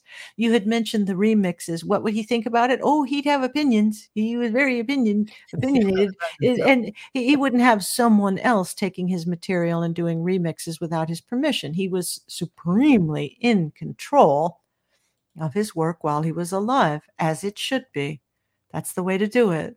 But now that he's gone, I can tell you that the mixer, Nico Bolas, who did some of those remixes, in my view, did a fantastic job. I'm so happy that Nico Bolas did those mixes. I'm so happy about that. I'm so happy that the great Michael Howe, record executive, oversaw these big releases that have come out. I've never known a record executive to be more respectful and conscientious than Michael Howe. All the conversations I had with him, I could just imagine Prince just smiling at this man for his conscientiousness, his respect, his admiration, his thoughtfulness. He put a lot of thought and care into those releases. I admire the hell out of that. I don't know how it could have been any better, actually. I think about that now that you've mentioned this. You've worked on Purple Rain, Around the World in a Day, Parade, and Sign of the Times, two of which, Purple Rain and Sign of the Times, have had these deluxe or super deluxe, reiterations. I know you got to be loving this because you've got to be seeing some of this stuff that was tucked away in the vault now, is finally kind of leaking out. Was there any specific song off of, was there any specific songs off of that you can think of on the top of your head, either off of Purple Rain or Sign of the Times, these deluxe editions that you were like, oh my God, I'm so glad that's finally out? Oh yeah. I had mentioned earlier, I just finished mentioning how much I respected Michael Howe. And one of the things that Michael did after Prince passed away is he asked me, what do you think should be released? I was really touched by that. Like, who am I to say, of Prince's entire career, what should be released? But that's how respectful Michael is. He asked all the people who were involved at that time, what do you think was great? And the first song I mentioned was a song that I did not record. It was before my time, but it was the song Moonbeam Levels. Moonbeam Levels I loved so much, and we would pull it out of the vault and we'd occasionally sequence it on an album when I was working with Prince. It was at one point it was going to be on the Purple Rain album. At one point it was going to be on the Parade album. At one point, it may have even been considered for Sign of the Times, but I don't remember. He would put it on and then take it off. And I loved it so much. So I'm really happy that Moonbeam Levels was released. There's another one around the Sign of the Times era called In a Large Room with No Light. I just love that. That's an amazing. Love that. Yes. Yeah. I was so excited to see it because obviously, being the huge junkie that I was obviously absorbing any, I guess we referred to them as bootlegs back in the 80s, 90s. I'd get the cassettes and I was just like, I just heard so many of these songs way before they were ever released. I was like, oh, I cannot wait for the official release. Cause I never saw bootlegs as, it's just an opportunity to hear something, but once it officially comes out and you get an official, clean, mastered mix, you're gonna buy it. That's just all there is to it. Absolutely. I've never known any person that listens to bootlegs that's just like, oh, I don't need to get the official release of this. This is fine. This version is perfectly okay with me. Do you know the story of what the Dutch fans thought that Moonbeam Levels was? No. Yeah. So I have a friend over in the Netherlands who's an avid collector. And he told me that they thought Moonbeam Levels was Never Stupid. So the cassette copy was so bad. It was so degraded. And when Prince would come over and play concerts there in the Netherlands, fans who were avid collectors would be yelling up to the stage, "Never Stupid! Never Stupid!" He must have wondered, what is this? Never Stupid? Why are they screaming "Never Stupid" at me? They thought the lyrics were da, da, da, da, da, never stupid. That was really funny. Oh my gosh, that's ridiculous. All right. We're gonna talk about the big albums here, but I only have a few questions on each of them because again, you have been asked every question known to man about the albums that you worked on. So I wanted to try to pride myself. I know that we've repeated some stories that you've told before, but some people haven't heard all these stories. But I also wanted to do my best to try to avoid the monotony as best as possible by asking, just a few questions about some of the main albums that you worked on that everybody obviously knows about, starting with Purple Rain. Darling Nikki.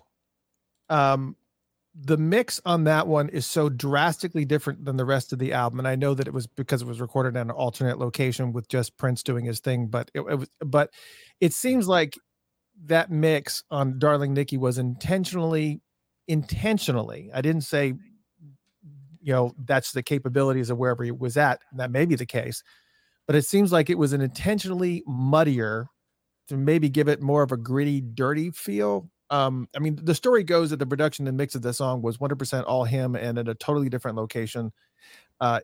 Is that true? And were you not given the opportunity to kind of blend it with the feel of the other songs? Was he insistent that it maintain that raw and reverb heavy sound? Yeah. So when I joined Prince, the song had already been recorded and mixed. In fact, I think that was the very first tape he ever had me put up in the studio. He asked me to put it up for something because I remember listening to it alone in his home studio, just right across the hallway from his bedroom. And I actually looked around to see if there was anyone else in the room with me, because as a Prince fan, hearing a brand new Prince song, especially one that powerful, I just remember thinking, oh, is anybody else hearing this? Like, this is, I could not believe that moment. It has stuck with me my whole life, being alone in his house, listening to a new Prince song. So the sound of it, it's raw and dirty, like the lyrics in that record. Yeah. It's sometimes the sonic picture is actually assisting with the message of the lyrics. We all know that Prince felt psychologically a powerful dichotomy between his spiritual faith and belief, his gratefulness to God, his desire to be a good, decent person, not to blow this gift he'd been given. juxtaposed against lust and a desire to be sinful and to cross that line. So anytime he would write a song where he's just in the throes of sexual captivity, yeah, he'd kind of go overboard. He'd kind of rough it up a little bit. He'd kind of deliberately give it not the same degree of care that he would give to something like Computer Blue or The Beautiful Ones or even Purple Rain. He's trying to say this is just pure desire coming out. This is desire. Desire coupled with, of course, brilliant lyric writing and things like that. But yeah, having that mix be dirty would have served him just perfectly. I've talked in other interviews before about technical mistakes that went on record because it worked for him, like the song "The Ballad of Dorothy Parker," running through a messed up recording console and actually sounding a little bit like it was underwater. Well, yeah, the song was inspired by a dream. Perfect. That was a happy accident. He was happy with that. And another time it's famous now is that I accidentally had the preamp set 10 dB too hot on his vocal chain for the vocal on "If I Was Your Girlfriend." Well, good for him because he's actually saying something that a lot of men in that day and age didn't say. If I was your girlfriend. That was kind of forward thinking, having some distortion on that vocal, having that vocal be squashed a little bit and a little bit scratchy and sound like it's coming through a cheap mic. Okay, that puts a little psychological distance now between you and the listener. So Prince liked a little bit of dirt in his music. And before I wrap up, I know I'm long-winded, but No. I mentioned Tommy Jordan earlier, the Tommy who is so creative, and I have so many quotes from Tommy, but Tommy always says, we got to remember music is an expression of life. Life is clean and it's dirty. It smells sweet and it stinks. It's fragile and it's robust. It's simple and it's complex. Prince knew that music was an expression of his life, and there was simply no need to make it perfect. You could have some dirt under your nails when you're making music, and it's fine. Here's another example: The Cross.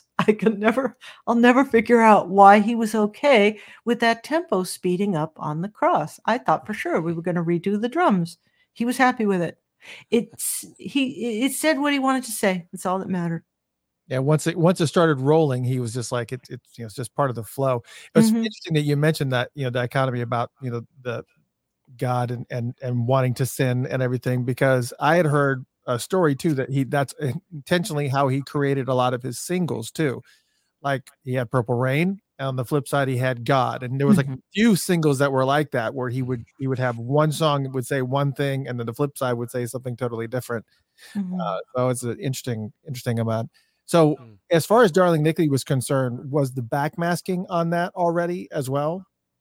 No, we did that as a sequence piece, if I'm remembering correctly from all those years ago. But when you decide where the record is going to be, where the song is going to be on the vinyl, on the record, where it's going to appear, sequencing an album is kind of tricky because you're coming out of one song and you've got a certain tempo, and the way we would do it is you have the two tape machines up.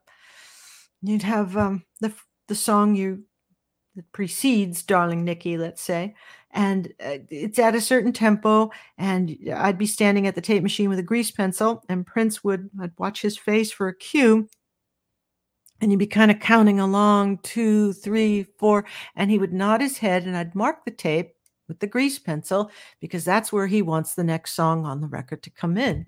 So you go ahead and you cut the tape, and you cut that next song there on the mark, and then you listen back to it. You play the tail of song A and you hear the head of song B. Sometimes the keys don't match up well. Sometimes you're going to a lower key, or you might be going to a slower tempo, and it can sound as though the record loses pressure there for a minute. So just like in a television show or in a movie, you can't really have two big scenes right next to each other. Your audience needs a little breather. So you need a segue piece that will help tie those two disparate scenes together. So that's when we would get creative with the tape machines, and we would do just these little segue pieces that would then the tail end of a song would go into the segue piece, and then the segue piece would fade into the head of the next song, and you make that transition a little bit more smoothly. Well, that backmasking on the tail end of Darling Nikki, even when you, for those that obviously don't know, we have a lot of new Prince fans, but at the end you have this strange backmasked area. But even when you play it forward, it seems simple enough to just record something forward and then just flip it around on the recording. But every time I hear it when it's flipped over, I hear something else that happening there that it's like it wasn't done that way. Here, here's a little sample of this for those who are curious about what it sounds like forward. Hello, how are you? Fine, fine, 'cause I know that the Lord is coming soon. Especially on this coming part.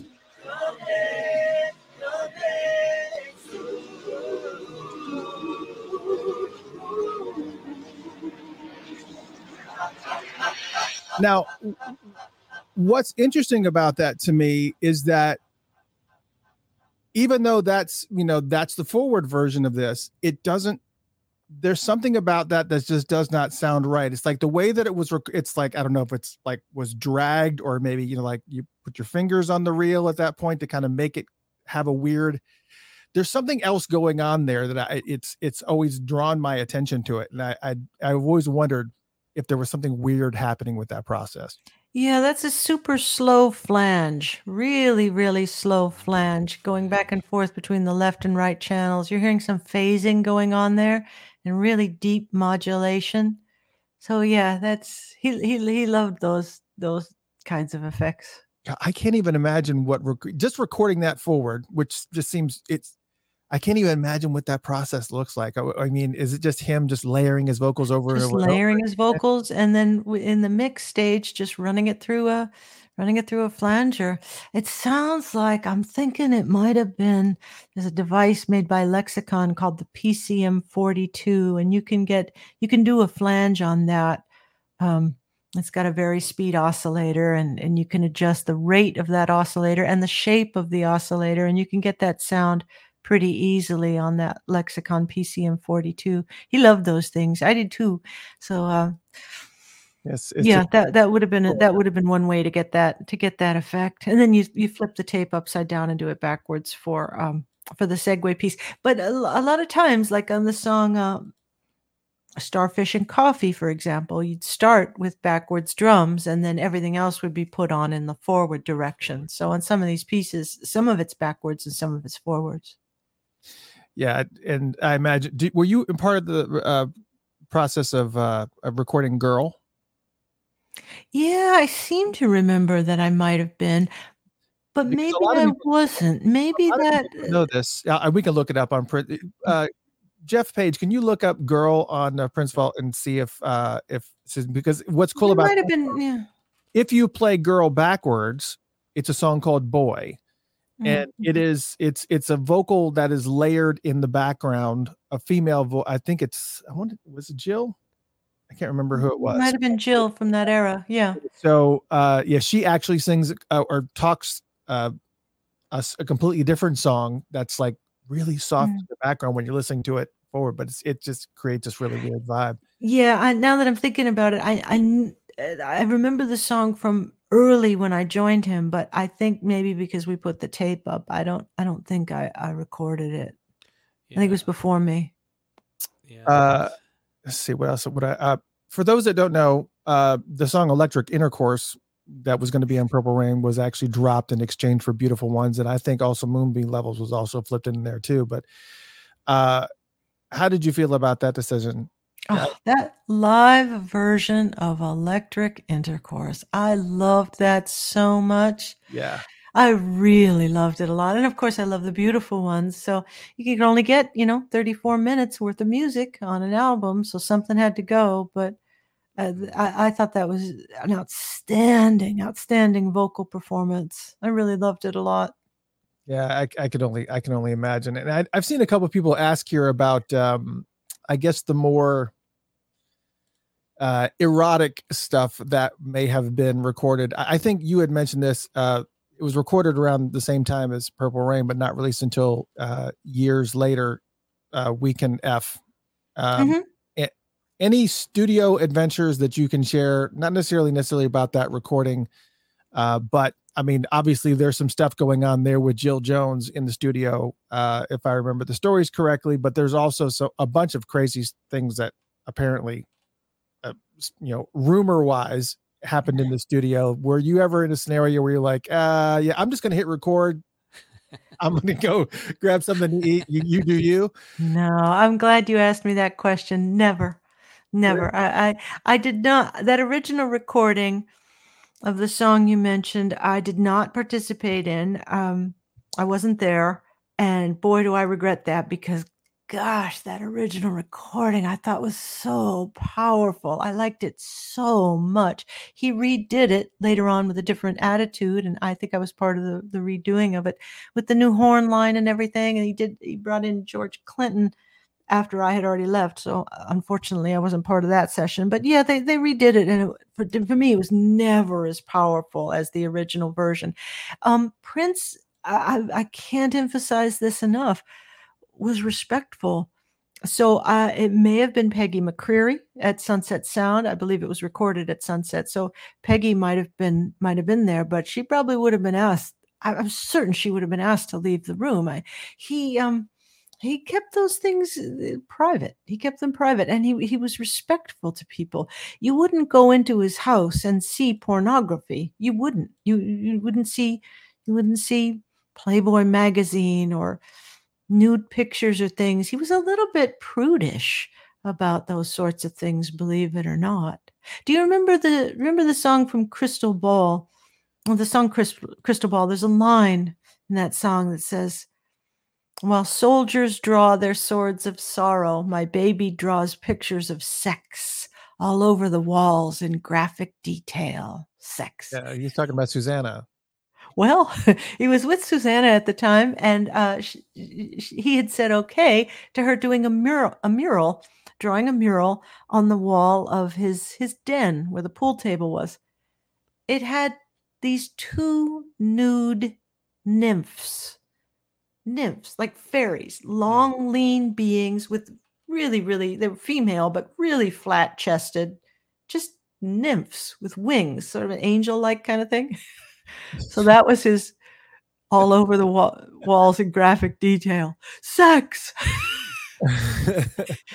It was rated G. Right. It was that tame. If you're a writer, everything inspires you. So of course he used artistic license to exaggerate, but there might have been a little grain in there of feeling like, oh, I don't know about this. Yeah. Yeah.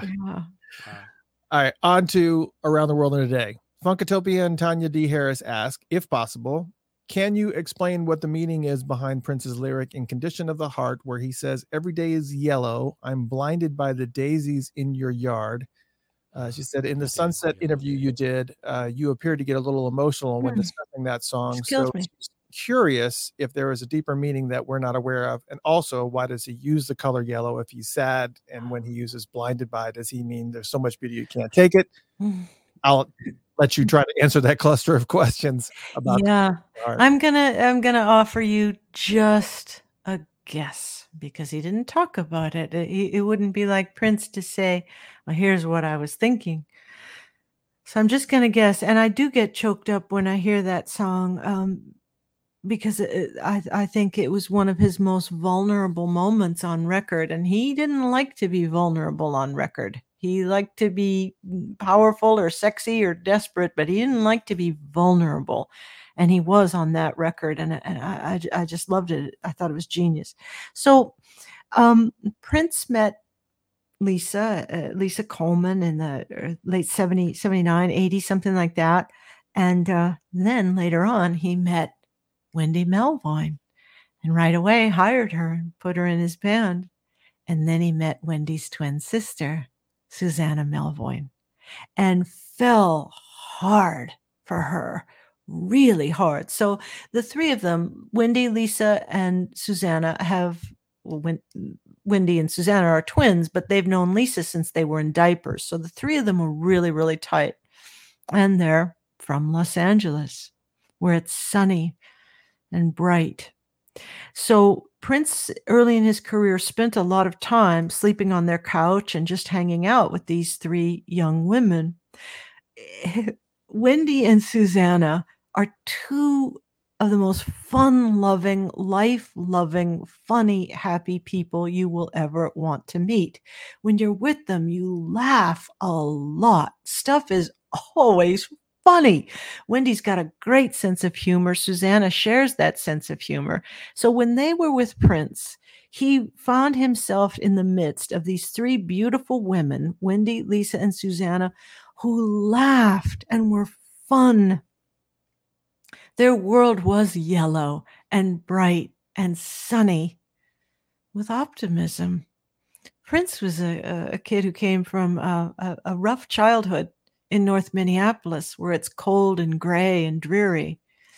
Wendy and Lisa and Susanna were from Southern California, where it's sunny and warm every day. He was spending a lot of time with Susanna as he was writing the songs for Around the World in a Day. And he was having some difficulty because she was with someone. She was with someone else, and she wasn't sure she wanted to break up with the guy that she was with. So Prince was having a hard time convincing her that she should be with him. So the lines when he says, every day's a yellow day, I'm blinded by the daisies in your yard. In her life, every day is a sunny yellow day. And he's a little bit blinded by that. It's hard to see who she is, what she wants, and whether or not they could be compatible. I'm blinded by the daisies in your yard. That's my best guess. I think he always struggled just a little bit. He wanted the sunshine and the light and laughter and love of Wendy, Lisa, and Susanna, but everyone has a dark side, and an artist has a dark side, and perhaps he worried that with his dark side, he couldn't do it. He couldn't make this last, which ultimately proved correct because they weren't able to stay together. Yeah, there's a lot of stories with him and Susanna that I'm waiting for her book. All right, you got to tell me the story behind this.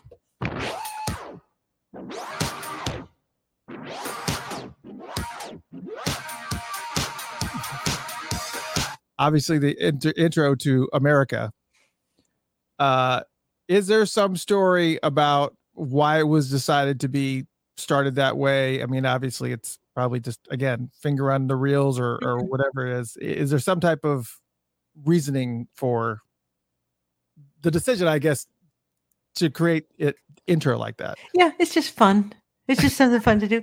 So you can, if the tape machine, the multi-track tape machine is parked, you can disengage the brakes easily enough, and you can manually take the take-up reel and just spin it by hand. And so do that. And then the output of the tape machine is feeding the 1/2-inch stereo machine. So the stereo machine goes into record, and you put your hand on the reel for the multi-track, and you just spin it till you get a piece that you like, that sounds good to you. So there's a lot of trial and error. You do it a few times and you get a piece that you like, and bammo, you've got that piece. Then you cut that into the master, the head of the actual mix of the song. Yeah, and for those who wonder what it would sound like if that wasn't there, it would just been pretty much like a repeat of the intro, which is, it would just basically been the same part. So that's essentially what, but yeah, did he do it or did you do it? I don't remember. I'm so sorry. I don't remember. Now, remember, forgive me, everyone. This was 35 years ago. And I had so little sleep. As I said, that train moved really fast. So every day was bam, bam, bam, bam, bam. There's so much stuff happening. So I don't remember. Well, he would have asked for it. I knew how to achieve something like that. That's easily done. We would have set it up and and then just done it. One of the other of us would have. It was probably him. He probably had his hand on the reel and was spinning it to get the effect he wanted. Yeah. All right. So I know we have a lot more questions, but the problem is that I want to be respectful of your time. And I know, it's getting late and everything. So I want to kind of touch on a couple of things regarding your book and also have it, tie into some of the Prince things. There was high expectations for Around the World in a Day coming off of that massive success of Purple Rain. I mean, it was so heavy in the experimental sounds and instrumentation, compared to some of the other stuff that was a little bit more straightforward, still inventive. But in your book, you discuss what is called the novelty popularity curve. Here is actually a picture of that from the book. And where do you feel that Around the World in a Day would fall on this curve?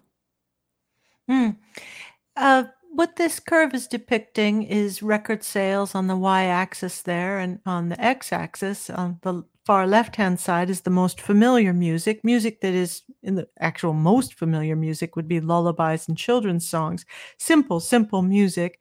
And then on the right-hand side, the most novel or complex music would be music like freeform jazz, which is trying to be as unpredictable as possible. Neither children's records nor freeform jazz sell a lot to adults. So the music that most adults buy is pop music, the stuff on the pop charts. That's why it's got the big hump in the middle of that curve. So there are a lot of musics in other kinds of styles to the left or to the right of the center of the curve that don't sell as much as pop, but they have their fans. So on the left-hand side of the curve, you've got classic music. Classic music meaning classic forms like rock or disco or reggae or funk, the styles that we know really well. You know how this genre of music goes, and fans of these classic styles, when they buy new records, are listening for records that stay true to that classic style that they know and love. On the right-hand side of the bell curve is, I just put it in quotation marks there, but it's art music. It's music that isn't hewing to a familiar form, but rather is trying to reinvent forms and be innovative. So you started by saying there were great expectations for Around the World in a Day. Well, that's pretty unfair. Everything goes in cycles, and when an artist has just done a masterpiece, give a guy a break. I agree. Yeah. The reality of the expectation. People are like, "Oh, what's coming next?" Right. And this always happens. We often say about a hit record is that's an albatross around your neck. I don't know where that expression comes from, but wow. You have a hit record and then people expect you to do it again. Life doesn't really go like that. So he created a masterpiece, and then you want to flush out the system.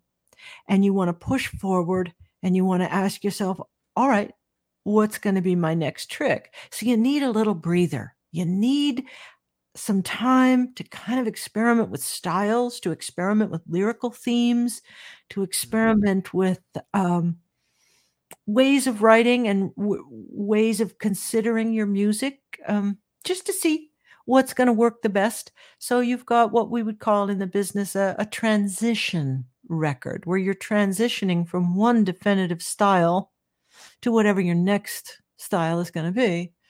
I happen to have a fondness for Around the World in a Day in particular, because as Prince was doing all this experimentation, figuring out what his next style was going to be, most of those recordings were done before Purple Rain was even released. So he still didn't know for sure how well Purple Rain was going to do. Once he knew for sure that he had achieved superstar status, I think his approach to music changed a little bit. So we get on the Parade album, you get an artist who seems to be more deliberately aware of having to contribute to his legacy, and possibly, if he's got it in him, possibly do a second masterpiece. I mean, most artists don't even do one. So that's the big question after you release something that's just been lauded as being great. Whether you're a film director or a painter or a television showrunner or whatever, what do you do next? It's really hard to follow that up. You need a little breather, and then maybe you'll release a second masterpiece. Anyway, Around the World in a Day, I would put on the right side of that bell curve. It was a transition record where he was experimenting a little bit to see what was going to work for him. Yeah, You I know, it's would. funny with all of that. It just seems to me like with the level of how he was producing music, that even after creating that masterpiece, Prince would have been one of those people that didn't go, now what? He just kept working. You know, the breather, the transitions, the moving on, that just came natural, because when you're a conduit, when you're just letting things flow through you, your body knows what it wants to do. Mm-hmm. So it seems to me like those breaks and those changes, they didn't have to be planned. It would just happen. And, Yeah. And remember now that at this point in his life, he's got a lot of money. right. And so Yeah. he's thinking about things in the world, and he's thinking about how people behave, and he's thinking about the kind of world that he's going to live in with all this money. So you get songs like Pop Life, you get songs like America. He's kind of he's talking more about a larger world. You get the song Paisley Park. Now all of a sudden, there's an us. So with Purple Rain, that was one man's vision, very much so. Despite the contribution from the revolution, which was huge, it was still Prince expressing himself. But on the Around the World in a Day, I think he was trying hard to express a sense of us. That's why the cover has so many people on the cover, and that's why he's writing about a place where all of us make this kind of music. All of us contribute to his art. Yeah. Fast forwarding to, I regretfully want, I don't want to necessarily skip over Parade, but there's so much stuff, so many questions about Parade that I could ask. I mean, like for the question about why life could be so nice ends like it does.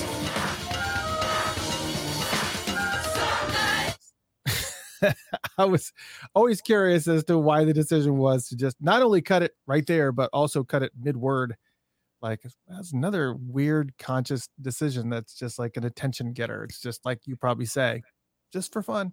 Yeah, I think so. It's certainly better than a fade out for something like that, and it's exciting, and it launches the next song. So it worked well in the sequence. Right, which goes into, I think, Venus de Milo after that. Which bring the tempo way down. Yeah, Sometimes It Snows in April. Can you even listen to that song now? It took a little minute after he passed away. It took a little minute for myself, and I certainly know Wendy and Lisa, all of us, to be able to get through that one without crying. It just was really, really hard. I'll never forget that session, though. That was really, really beautiful. All right, so I want to ask you a couple more questions. So I've seen a few people ask this question about backwards drums on Starfish and Coffee. Does that I don't recall there being backwards drums on Starfish and Coffee. Maybe there is, but somebody says there's backwards drums on Starfish and Coffee. Yeah, I don't remember now if it's just the snare, if it's the kick and snare. I haven't heard it in a long time, but the drum machine's pretty simple. You just a 1-bar loop is all you have to program, and you record 5 or 6 minutes of that on tape, flip the tape upside down, and just play it backwards. Because it's an even pattern, it's gonna work backwards as well as forwards. The idea behind that was to kind of set the tone for who this Cynthia Rose was, this young woman with developmental disabilities who Susanna went to school with. Susanna went to a really forward, liberal, experimental school in high school, and when she was young in Southern California. Anyway, Cynthia Rose was developmentally delayed, and Cynthia you'd ask her, what are you having for lunch? And she'd say Starfish and Coffee. And the backwards drums were just sort of a tip of the hat to a different kind of thinking. Yeah, I think the original thing that she said was starfish and pee-pee, I think is what the song Yeah, was. I seem to remember that. Yeah. And with Sign of the Times, a couple more points here, and then we're gonna talk about the book and close it out. Prince decides he's moving on as far as Sign of the Times is concerned, ultimately fires the revolution. What do you're kind of in the studio here. You've kind of been friends with all these people and now everything's just kind of changing and everything is flipping over. I mean, what was the vibe there at the time? I mean, normally in a close work environment, when someone gets fired, the workers kind of that are still there are, trying to find, oh, hey, you hear what happened to Bobby? What happened Yeah. to Indy? I mean, was there chatter? I mean, did you you had obviously established some close relationships with all the people that you work with. I mean, but what's the vibe? I mean, how are you even feeling like your own position is in jeopardy? I mean, what's the overall feeling about all that? Actually, after the revolution broke up, that last year when I was with him, ironically, I think that's the closest we ever were. He gave me more responsibility than ever before, and we spent probably more, I want to say, quality time together, just Mm. being alone together. At that time, we're not there to be friends. We're not there to do anything other than work. And my job was always very clear. My role is to facilitate his recording. Whatever recording he needs done, that's what I have to help make happen. And I always took that very seriously. But the mood was very somber. He was not himself during a lot of that. He was quieter. He was more serious. He didn't laugh as much.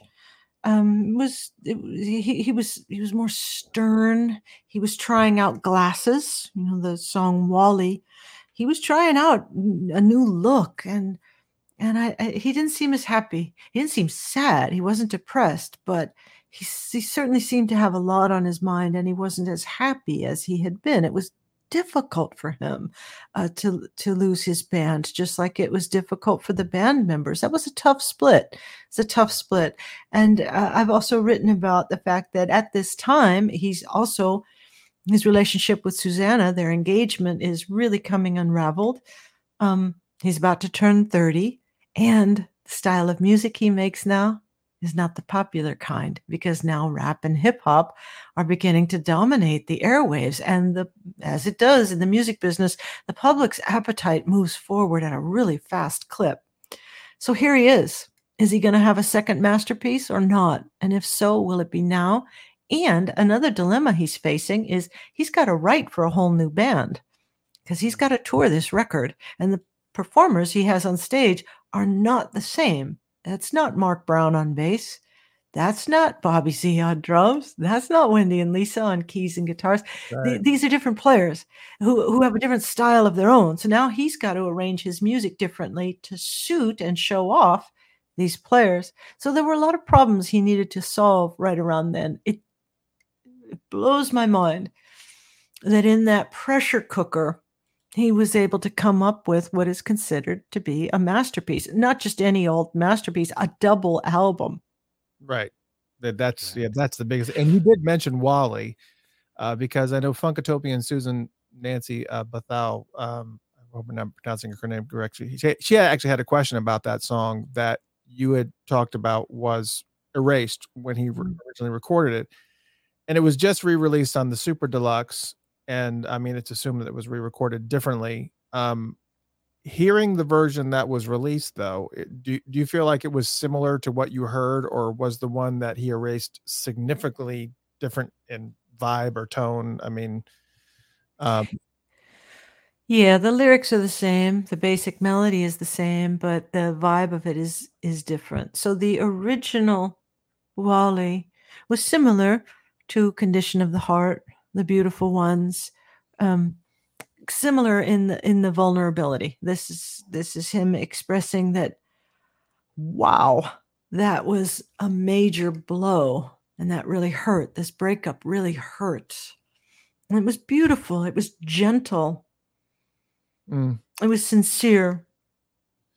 It was sweet. it sounded like the Prince that I love the most, which is why I was so excited as a fan to hear it, because I thought, oh yeah, it's been a little while. You've been doing the harder stuff, you've been doing Housequake, you've been doing all these dance things, and you did so many of the tracks that ended up on the Black Album. You've been doing all this hard funk stuff. Yes, please, more of this, more of these beautiful ballads.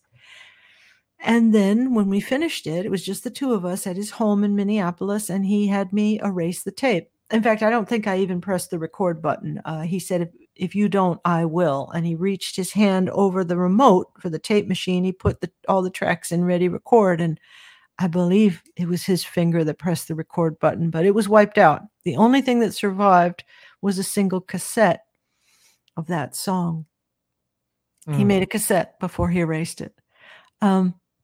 Anyway, when he ultimately decided, well, it was a good song, let me redo it, he changed his approach to it. The re-recorded version of Wally has more braggadocio to it. It has more playfulness. He's kind of saying like, yeah, she left me, but I'm fine. I'm good. I'm going to be fine. It's all good. Right. Yeah, okay, fine, good.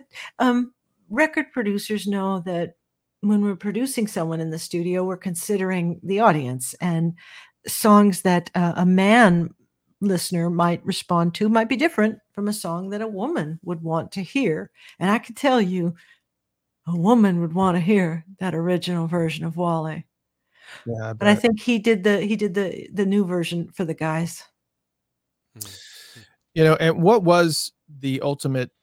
And if this is too personal, just let me know. But what was the ultimate? I know that there was a little bit of a fiasco with the Black Album. I don't recall how much you worked on the Black Album. I know Bob George, you had your hands on, and some tracks on the Black Album, if I'm correct. But I know that there was some things that happened with the Black Album and the spiritual epiphany or induced whatever. That allowed him that basically had him cancel that and go to Lovesexy. Was that the breaking point for you as far as stepping away? What was the crux that was like, okay, I think we're done here? Yeah, I can tell you the chronology of that. All of the songs that appeared on the Black Album were songs that I recorded with him, except for one. I think I want to say I Wish You Heaven. When Two Are in Love? Tour in Love, maybe. I don't remember the track listing on that, but I remember looking at the track listing when it finally did come out and realizing I've done all of them except for one. Wow. Anyway, and all of the songs that were on there that I had participated in were songs that were never intended for a Prince record.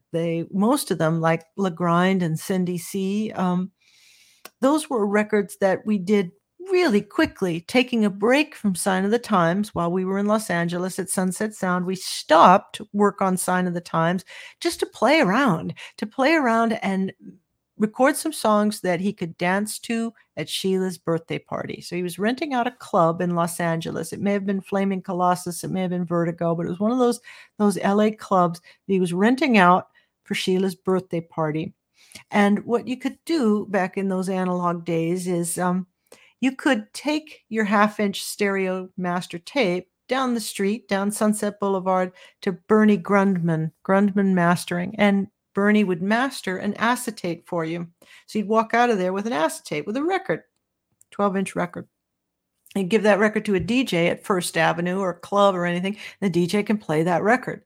So we did so many of these dance things just to have fun with. Prince liked to dance to his own music at Sheila's birthday party.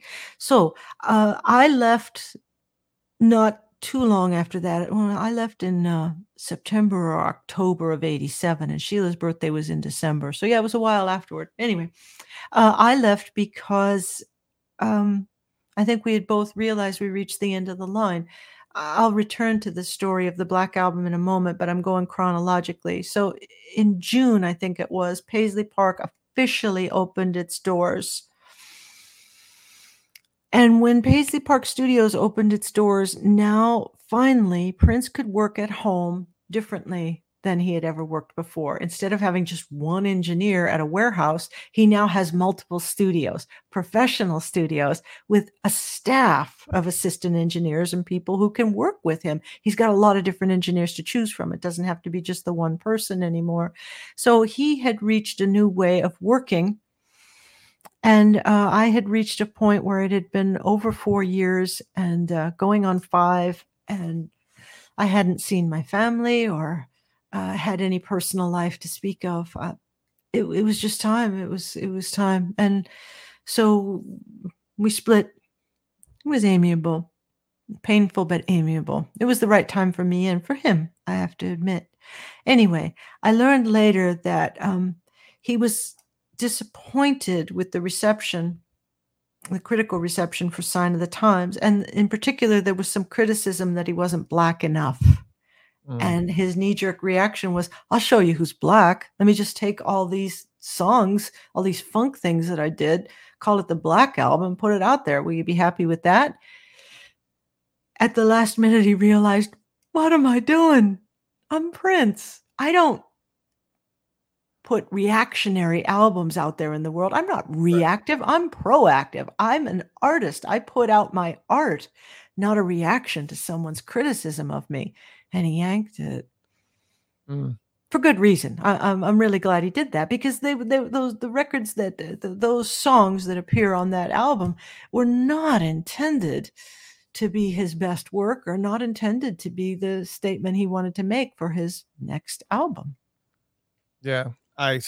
So, Yeah. and I'm glad that it was, you guys were able to walk away amicably. Did you follow his career afterwards? I mean, obviously you probably paid attention to some of the stuff that came out. It was hard to. I remember, I think I was on the guest list. It might have been for a live show he did.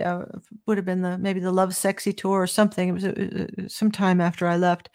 And I was working in the studio, so I got to the gig late, and I'm walking through this parking lot, walking toward this arena, and through the walls I can hear Prince music. And that was just too weird. That was just too weird to be walking through that parking lot, hearing Prince music and not being inside that building, because, of course, I'd been so heavily trained that when Prince music is playing, I better be working. It felt awkward and uncomfortable. I needed to establish my own career. I did get invited on several occasions to come to Paisley Park Studios and do work, not invited by Prince, but clients would book me and they'd book Paisley Park to do mixing or things like that. So I did go back, and I saw him several times at Paisley while I was working there. Any albums that he released after you that you really like? Yeah, I think Musicology is perhaps my favorite. I like that one a lot.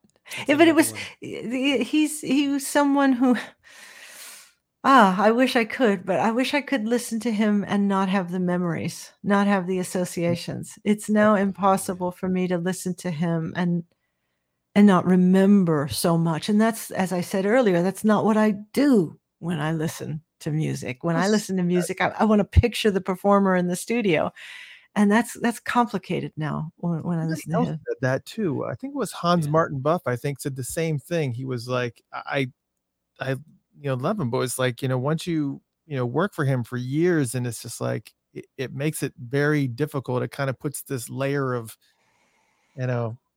there's other things attached to it, emotional attachments that kind of cause the way, and that kind of lends itself to what you talk about in your book is how songs affect you, the things that it kind of kicks off. I think it probably feels a little bit like going to your ex's wedding. Right. So, it's a happy occasion. This is great. And maybe the breakup needed to happen. You were okay with breaking up, but still, there's your ex up there getting married to somebody else, and it could be painful. Yeah, I didn't know idea where to put this question. Funkatopian Terry Orlando Jones wants to know if you remember who held your hand in silence for 10 seconds after the Boston Revolution show at the Wilbur Theater. Give me a second. Here's a hint. It was Terry Orlando Jones. I remember. Yeah. Yeah. I do remember that. Dr. Susan Rogers, new book. It's called This Is What It Sounds Like. I've got it over here. Again, green screen is playing tricks on it. I think we have it that we can definitely put it up here and show you what the cover looks like. It's absolutely fantastic book. I love this thing. And as I said, what's really cool, if you want to, order the book, you can go to funkatopia.com/Susan. I made it very, very simple. Just funkatopia.com/Susan. You'll be able to see the cover of the book there and the link to the Amazon to purchase it for, either on Kindle or hardcover, which I got the hardcover because I like the physical. Me too. The book. So when I get to see you, I definitely want to get you an opportunity to sign it as well. And one of the things I wanted to ask you, with you now have a background in neuroscience that's based in music and I guess psychoacoustics. My question I have for you regarding this is, do you think now that you have that you have a better appreciation for music, or would it be better if you were a musician, or is it actually better that now that you have a scientific understanding of how songs are structured? I mean, who has the advantage, do you think? Yeah, boy, in my fantasy mind, how I would love to be a musician. Gosh, I've envied that my whole life. I haven't pursued it because I don't think I am that. I think I'm musical, but I don't think I'm a musician. So yeah, musicians know something about music that I don't know, because they write it and they play it. However, knowing something about the neuroscience of music, there is no way that that's going to diminish the mystery and the joy of what music is. Any scientist knows the more you find out about a natural phenomenon, the more your mind is blown. So yeah, there's nothing more complex in the known world than the human brain. When you're studying the human brain, it's like looking into a cave that is so impossibly deep. Not only will you never get to the bottom of it, probably no one will ever get to the bottom of it. Certainly not in your lifetime, and probably not in the next generations either. It is so mysterious. So consider this, for example. Consider how a person can hear a record for the first time, fall instantly in love with it, like head over heels in love with it. The record makes them swoon. They love that record for life. They play it for other musicians or other listeners, rather, and the other listener says, yeah, it's okay. Right. It's okay. Oh, it's so frustrating. How does that happen?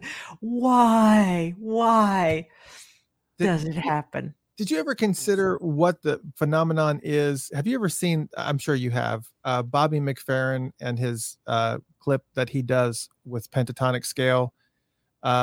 It's part of the science thing. It's like a minute and a half. Well, it's by a couple minutes video, but it's so intriguing. I don't even know if I have it, but it's so intriguing because of the fact that the pentatonic scale is one of these things that is it's like an unexplained phenomenon. Expectations. Hold on a second. Watch this. Ba, ba.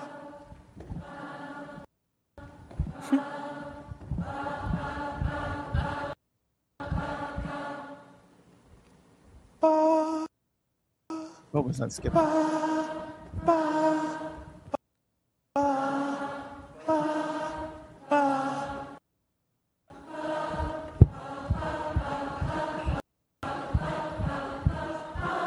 Okay.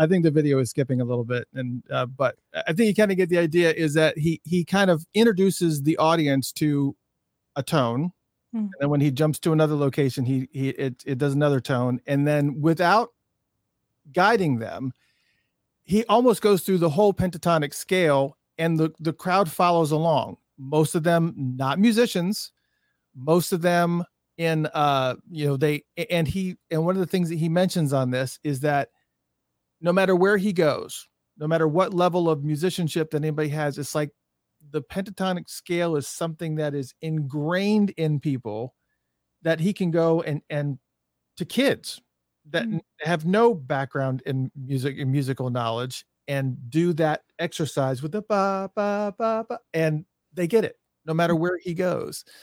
So that part of that's what intrigued me about your book is hoping that you would kind of touch on some of those mysteries of those things that how can it be? How can it be that somebody is familiar with something like that without any training, without any musical background? It's just staggering to me that that's a thing. Yeah, it's pretty cute. It's pretty cute to consider when you're a fetus, and you're in the womb, in the final trimester. It's muffled, but you hear mom's voice. You hear that heartbeat. Mm. Mostly you're hearing mom's voice. You're hearing that melody. And then you're born, and your caregivers are using their voices to calm you down. And they speak a certain way when they want you to calm down. And they speak a different way when they want you to kind of wake up and get out of your pajamas because we're going to grandma's house, and their voices get a little bit more excited, and their melodies go a little bit differently when they're trying to get you to be engaged. When they're reprimanding you, they use a different tone of voice. When they're warning you, they're using another tone of voice. So pitch and amplitude and duration, we're learning all of that from a very early age, how the melodies and the rhythms of our voices convey emotion. So in the human brain, language for most of us is on that left hemisphere, and then there's a homologous, a similar structure over there on the right hemisphere for most of us. In some left-handed people that's swapped, but we all have these two hemispheres where speech is processed in one and melody, pitch, is processed in the other. So when you're listening to a record, you can focus on just the words, or you can focus on just the melody. We all know melody because we know how the human voice is used to convey not just information, but feelings. People's voices and how they use their voices, their speech prosody and their cadences tell us what's going on with them. An interesting thing is that the melodies the compositions created by French composers sounds like the French language. The music composed by Vietnamese composers sounds like the Vietnamese language. This has been shown in the laboratory. You can take unknown composers of classical instrumental music, play it for participants in the lab, and they can accurately guess the native language of that composer in many, many cases, because German music sounds German, English music sounds English, and so on. So when Bobby McFerrin goes around the world and he's getting listeners to join in with him in the pentatonic scale, this is something we all know innately. Even if we've never studied music, we know musical intervals. The musical intervals of our culture we know best, but Western music has gone all over the world now. It's the lingua franca of world music. So pretty much anybody in the world today knows about the Western tonal scale. Why did you decide to become a professor of psychoacoustics? I imagine that all your work as an engineer was paying the bills, but what made you decide, hey, this is what I want to do? It was the same thing that happened when I was a kid, and I felt the calling to make records. In my late 30s, I felt the calling to want to be a scientist. It just felt like, I think I would really like that. And the more I got into it and started reading some science books, the more I think, oh, I want that so badly. And then all I needed to have happen was I needed a hit record. Back in the days before Napster, when you actually bought records, if you had a hit record as a producer and you had royalties on that record, you got a nice six-figure paycheck, and then 6 months later you'd get another one. Those were the good old days. Yeah. So anyway, I had a hit record with Bare Naked Ladies, and I had the money. I could afford it to leave the music business, do 8 straight years of college, and get this PhD. And I'm happy to say, I thought I would love it, and I do. Yeah, I that's awesome. I love it Yeah, that tremendously. is. Yeah, it's when you feel you gravitate towards things. All right, so just two more questions. One, Jeff Page, you had questions about frequencies. Yes, actually, I wanted to talk about. Now, there's a bazillion opinions on frequencies and music, and even more opinions on how they affect people, especially when we're talking about the tuning of 432 hertz and 440 hertz. I mean, that's the biggest argument and debate that there is out there with frequencies, and we know there's a bunch of frequencies. I find many hardcore musicians say there's no difference; it doesn't do anything. And then, of course, there's many others that say it does. And there was an article that I read where you told Reuters that there's no empirical research suggesting that the universe has a preferred acoustic frequency. So my thing, well, at least that's what the article said. It was your quote. But what I was curious of is, have you found that these frequencies, whether something's 432 versus 440, do affect people, and so at least because of their vibration resonation, have you found a difference in how people are affected, never mind the universe itself? Uh, no. I don't think a lot of listeners today are aware of how often records are very sped. By that meaning sped up or slowed down in the mastering process to get that groove to be right where you want it to be. So many of the records I made with Prince are not tuned to A440, and it had nothing to do with the frequencies or any sort of analysis. It had to do with when we were in mastering, you sometimes think, you know what? This might sound better if we bumped it up a little bit. It might sound more energetic. So you speed it up a little bit. And now your A is no longer vibrating at 440 hertz. It might be 441 or 442 or something. You sped it up. Other times you might slow it down just a little bit. People put, I think, too much stock in the idea that frequency is special. Our whole world is vibrating. All the colors we see are frequencies. All the sounds we hear are frequencies. I don't know of any evidence that says that the human brain treats 440 any differently than it treats 432. Now, what is factually demonstrated is that certain musical instruments sound better in certain ranges, certain concert halls. This is a cool thing. Some concert halls actually sound best when music in a certain key is played in them. In other words, some of the great concert halls in Europe were designed for pieces that were in the key of C or pieces in the key of D from the resonance of the hall. So certainly there's compatibility between the acoustic world and the vibrations that vibrating things are making and how they sound to us. But I think there's no reason to think that we'd have peace in our time if we all decided to tune to A432 instead of A440. We've actually been doing that for a long time, and we don't have peace yet. Right. And that kind of segues to my question, which would kind of be the last question that I had was for you. So you're like, yay. And I've been dying to ask you about binaural beats. And obviously, for those not familiar with binaural beats, there are frequencies, alpha, beta, zeta, whatever. And I know it may lend itself a little bit to what we were just talking about, but I think binaural is a little bit different. There's like certain tonals, like I know the Time did this a lot, where like was our here's a sample of the Time doing it, and you hear this a lot on the Time songs. Listen to the keyboard. This. You wonder how to do it. Just that one droning. I'm just cool. And they did this a lot in their songs, where there's like one droning key that's like kind of. I know it's like it's obviously it sounds cool with everything, but I lends myself to believe there's something else going on tonally, that it's whether intentional or not.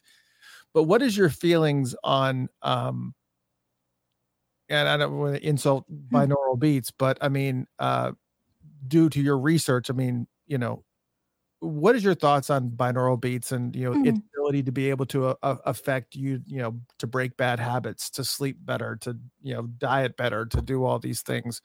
What are your thoughts on Yeah, that? I can tell you a little bit about some of the research. There's not much research done on it, but I can tell you a little bit about what I've learned. So binaural beating refers to slow wave amplitude modulations below 15 hertz or so. Now, humans can only hear frequencies as low as 20 hertz, but below that, we can't hear 15 hertz. We can't hear 10 hertz or 4 hertz. We don't hear it, we feel it.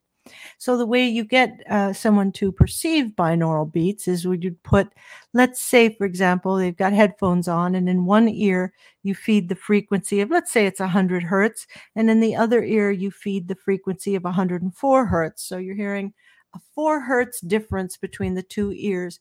You're going to be experiencing these slow wave 4 hertz binaural beats that you do not hear, you feel it. And it makes most people feel kind of seasick. It's kind of aversive. People don't like it. We don't like beating because it doesn't feel good necessarily. Piano tuners are experts at listening for beats. So in most piano notes, the little hammer comes down and it hits. There's 3 vibrating strings, and those strings have to be really well tuned, because if they're off by a few hertz, you're going to hear beating. We don't like beating, and that's why we tune our pianos so that we don't hear beat frequencies. But that's what binaural beating is. It refers to the difference between your left and right ear in these slow wave amplitude variations. Now, I say that most people find them aversive and don't like them. There is one study that I know of, Beauchamp, I think was the author, came out about 5 or 6 years ago, and it tested binaural beats and depression. And it turned out that most people did not like listening, pardon me, to binaural beats. However, people who were depressed and or anxious, if I'm recalling correctly, actually got a little bit of relief from their depression or their anxiety temporarily for a little while, thanks to these binaural beats. But my thinking is that the reason their depression went away is because the binaural beats were even worse. Okay. They're like, oh God, I thought I was sad before. I guess I'm not so bad after all. I don't have to listen to this. Yeah, binaural beats do not feel good to listen to. Now, you mentioned delta, theta, alpha, beta waves, gamma waves as well. What that refers to is our nervous system and the different frequencies at which our nervous system can oscillate throughout the day and throughout the night. If your nervous system, it's got some central structures up there, and if your nervous system is pinging at a rate of about 1 or 2 hertz, or a rate of a little faster than that, that's the delta rhythm. A little faster than that, around 4 hertz, is the theta rhythm. Those are common when we're asleep. So when you're unconscious, your nervous system is oscillating at that really slow frequency. When you wake up, or just before you fall asleep, you're in an alpha state. And that frequency is generally between 8 hertz and 13 hertz. You're in an alpha state, and that feels good because you're all relaxed. But when you wake up in the morning, you need to get from that alpha state up to the next state, which is the beta state. That's 15 to 30 hertz. And that's when your nervous system is, come on, you're getting ready for work, you're awake, you're moving, you're having your coffee. You're not racing through your day. You're feeling good. Turns out music listening is really effective to get us into that feel-good beta rhythm. Music wakes us up when we're sleepy, and if you go higher than the beta frequency, you're in the gamma frequency, which is very broad and very fast. That's when you're thinking and you're working and your nervous system is racing. Music is really good at bringing you back down from that racing state into that beta state that feels good. This has been shown in the laboratory. So music listening is good for getting us into that beta band activity of 15 to 30 hertz. It does not mean that listening to 15 to 30 hertz will entrain your nervous system to sync up with it. It doesn't work like that. You can listen to Prince at 105 beats per minute, and you'll be good. You'll be in that beta state. You don't need to do binaural beats. Well, yeah, I think that's what were you gonna say, Jeff? I'll never have to worry about the binaural beat scenario because I'm deaf in one ear anyway, so Oh, really? it's not an issue for me. So was Brian Wilson, the great Brian Wilson. Yeah. I'll stay depressed. You want to listen to a couple of quick notes. Again, pick up this book, please. I'm going to put up another a picture of this book. Before you go, is there any way we could get a bumper from you? We obviously have the online radio station. I would love to have a bumper. You saying, "This is Susan Rogers, and you're listening to Funkatopia." Yeah. Anytime you're ready. This is Susan Rogers, and you're listening to Funkatopia. Perfect. That's awesome. Yes. Again, this book here is absolutely fantastic. It is, and I'm going to put the picture up again because I know the green screen is messing with it, but it's Susan's brand new book. This is What It Sounds Like. That is not from This Is What It Feels Like. It's from When Doves Cry. It's called This Is What It Sounds Like, What the Music You Love Says About You. And if you really are interested in all the music that you've listened to all your childhood and the ways that it's made you feel and some of the background information on how music affects you, this book is unfriggin' real. And there was a bunch of specific questions that we had to go, but I it is what it is. I want to, again, be respectful of the time. And it has been an absolute positive honor to have you on. I mean, I did want to say a real quick shout out though. I want to give you a shout out for talking about the movie Koyaanisqatsi in this book. Oh, love that movie. Philip Glass. Something intrigued me about this movie back, and I did a mother-son date back with my mother in the 80s, and I took her to go see this movie, and I didn't really know what it was about, but something about it intrigued me. And after the movie was over, I was like, I didn't know what it was about, Mom, but it was interesting for sure. We both were just sitting there watching this movie that didn't seemingly have any plot. It was a story about destruction and everything else. But when you mentioned that, I literally stopped in my tracks. I said, I haven't thought about that movie. But again, what an amazing, amazing book. I can't thank you enough. Again, new book out now. This is what it sounds like. The link to purchase it, you can go to funkatopia.com/Susan. And if you happen to be listening to this broadcast in your car and the simple audio version of this, just go to funkatopia.com/Susan and you can get the Amazon link there. And again, I cannot thank you enough for being so forthright on some of these questions. I hope we asked you some questions you haven't been asked before. Yeah. And we'll have to have a part 2. Oh, okay. Yeah.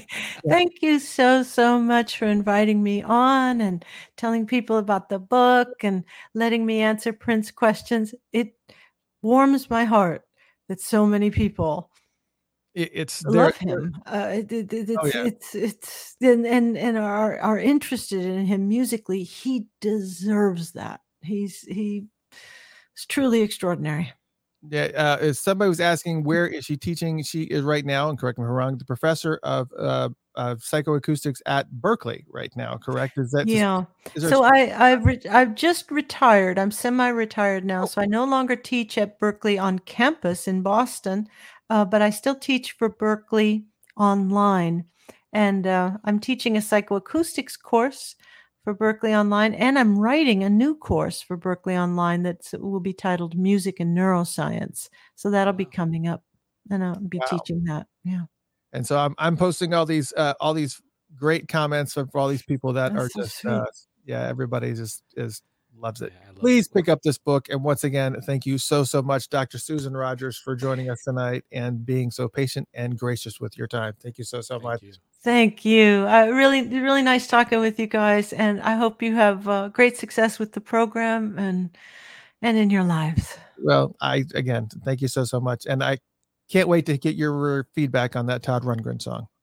Oh yeah, I listened to that Todd Rundgren song. Yeah. All right, thank you so much. Thank you guys. Thank you. Bye. All right, so So that was Susan Rogers. Man, what a night of and you know what's amazing is that we probably only got through about 70% of the questions because it just kind of got to the point. I was not aware of how detailed some of her answers were going to be and how gracious that she was in the time. But man, yes, great. Yeah, hit that subscribe button on YouTube. Make sure that you subscribe to us so that when we do these interviews, you can be aware of when these are happening. And please, if you're on Facebook, please click follow.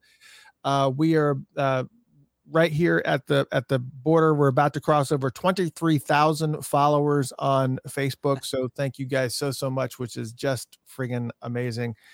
This is one of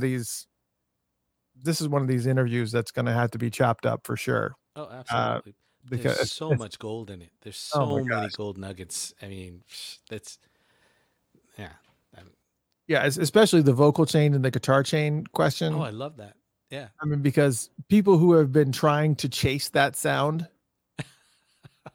she literally told you everything that he used. And if you don't have that, or you can't afford it, an alternate to use, gave you everything. It's just all there, man. What an amazing night. Nothing on the books for next week. So we're probably going to take a break. Because we've kind of just been hammering at it for week after week here. So, and we got a bunch of personal stuff going on and whatnot, but it has been, if we didn't get to your question, I am so sorry. Again, we only got through about 70% of what we had intended. And we've already gone 3 hours. So, that's right. It was a very, very, very long night and well worth it. Cause man, the information was just ridiculous. And so, if you missed any part of this and you want to check it out, you can tune in tomorrow and you can check it out on Spotify, iHeartRadio, Odyssey, Apple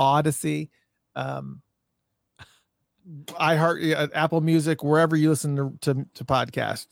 We'll make sure that it's out there tomorrow so that you can check it out. And SoundCloud. Yes, SoundCloud. Yeah, SoundCloud. Yeah, everywhere. So wherever you listen, Stitcher, wherever. So it doesn't matter wherever you listen. It doesn't matter.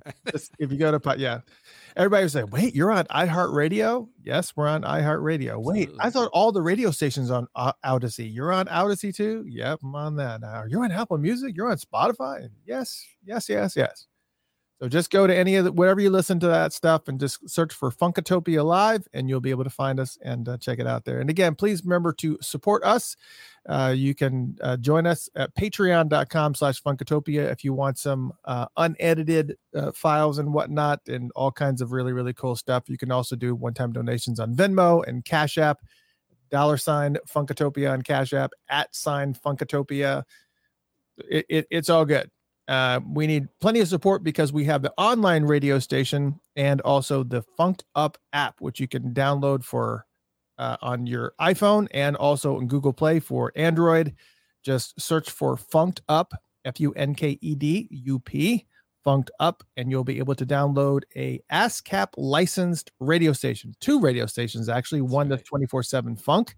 It does all the old school classics like the Ohio Players and Parliament Funkadelic and Earth, Wind, and Fire. And of course, Prince and new stuff too, New Master Sounds, Lettuce, all those great funk bands.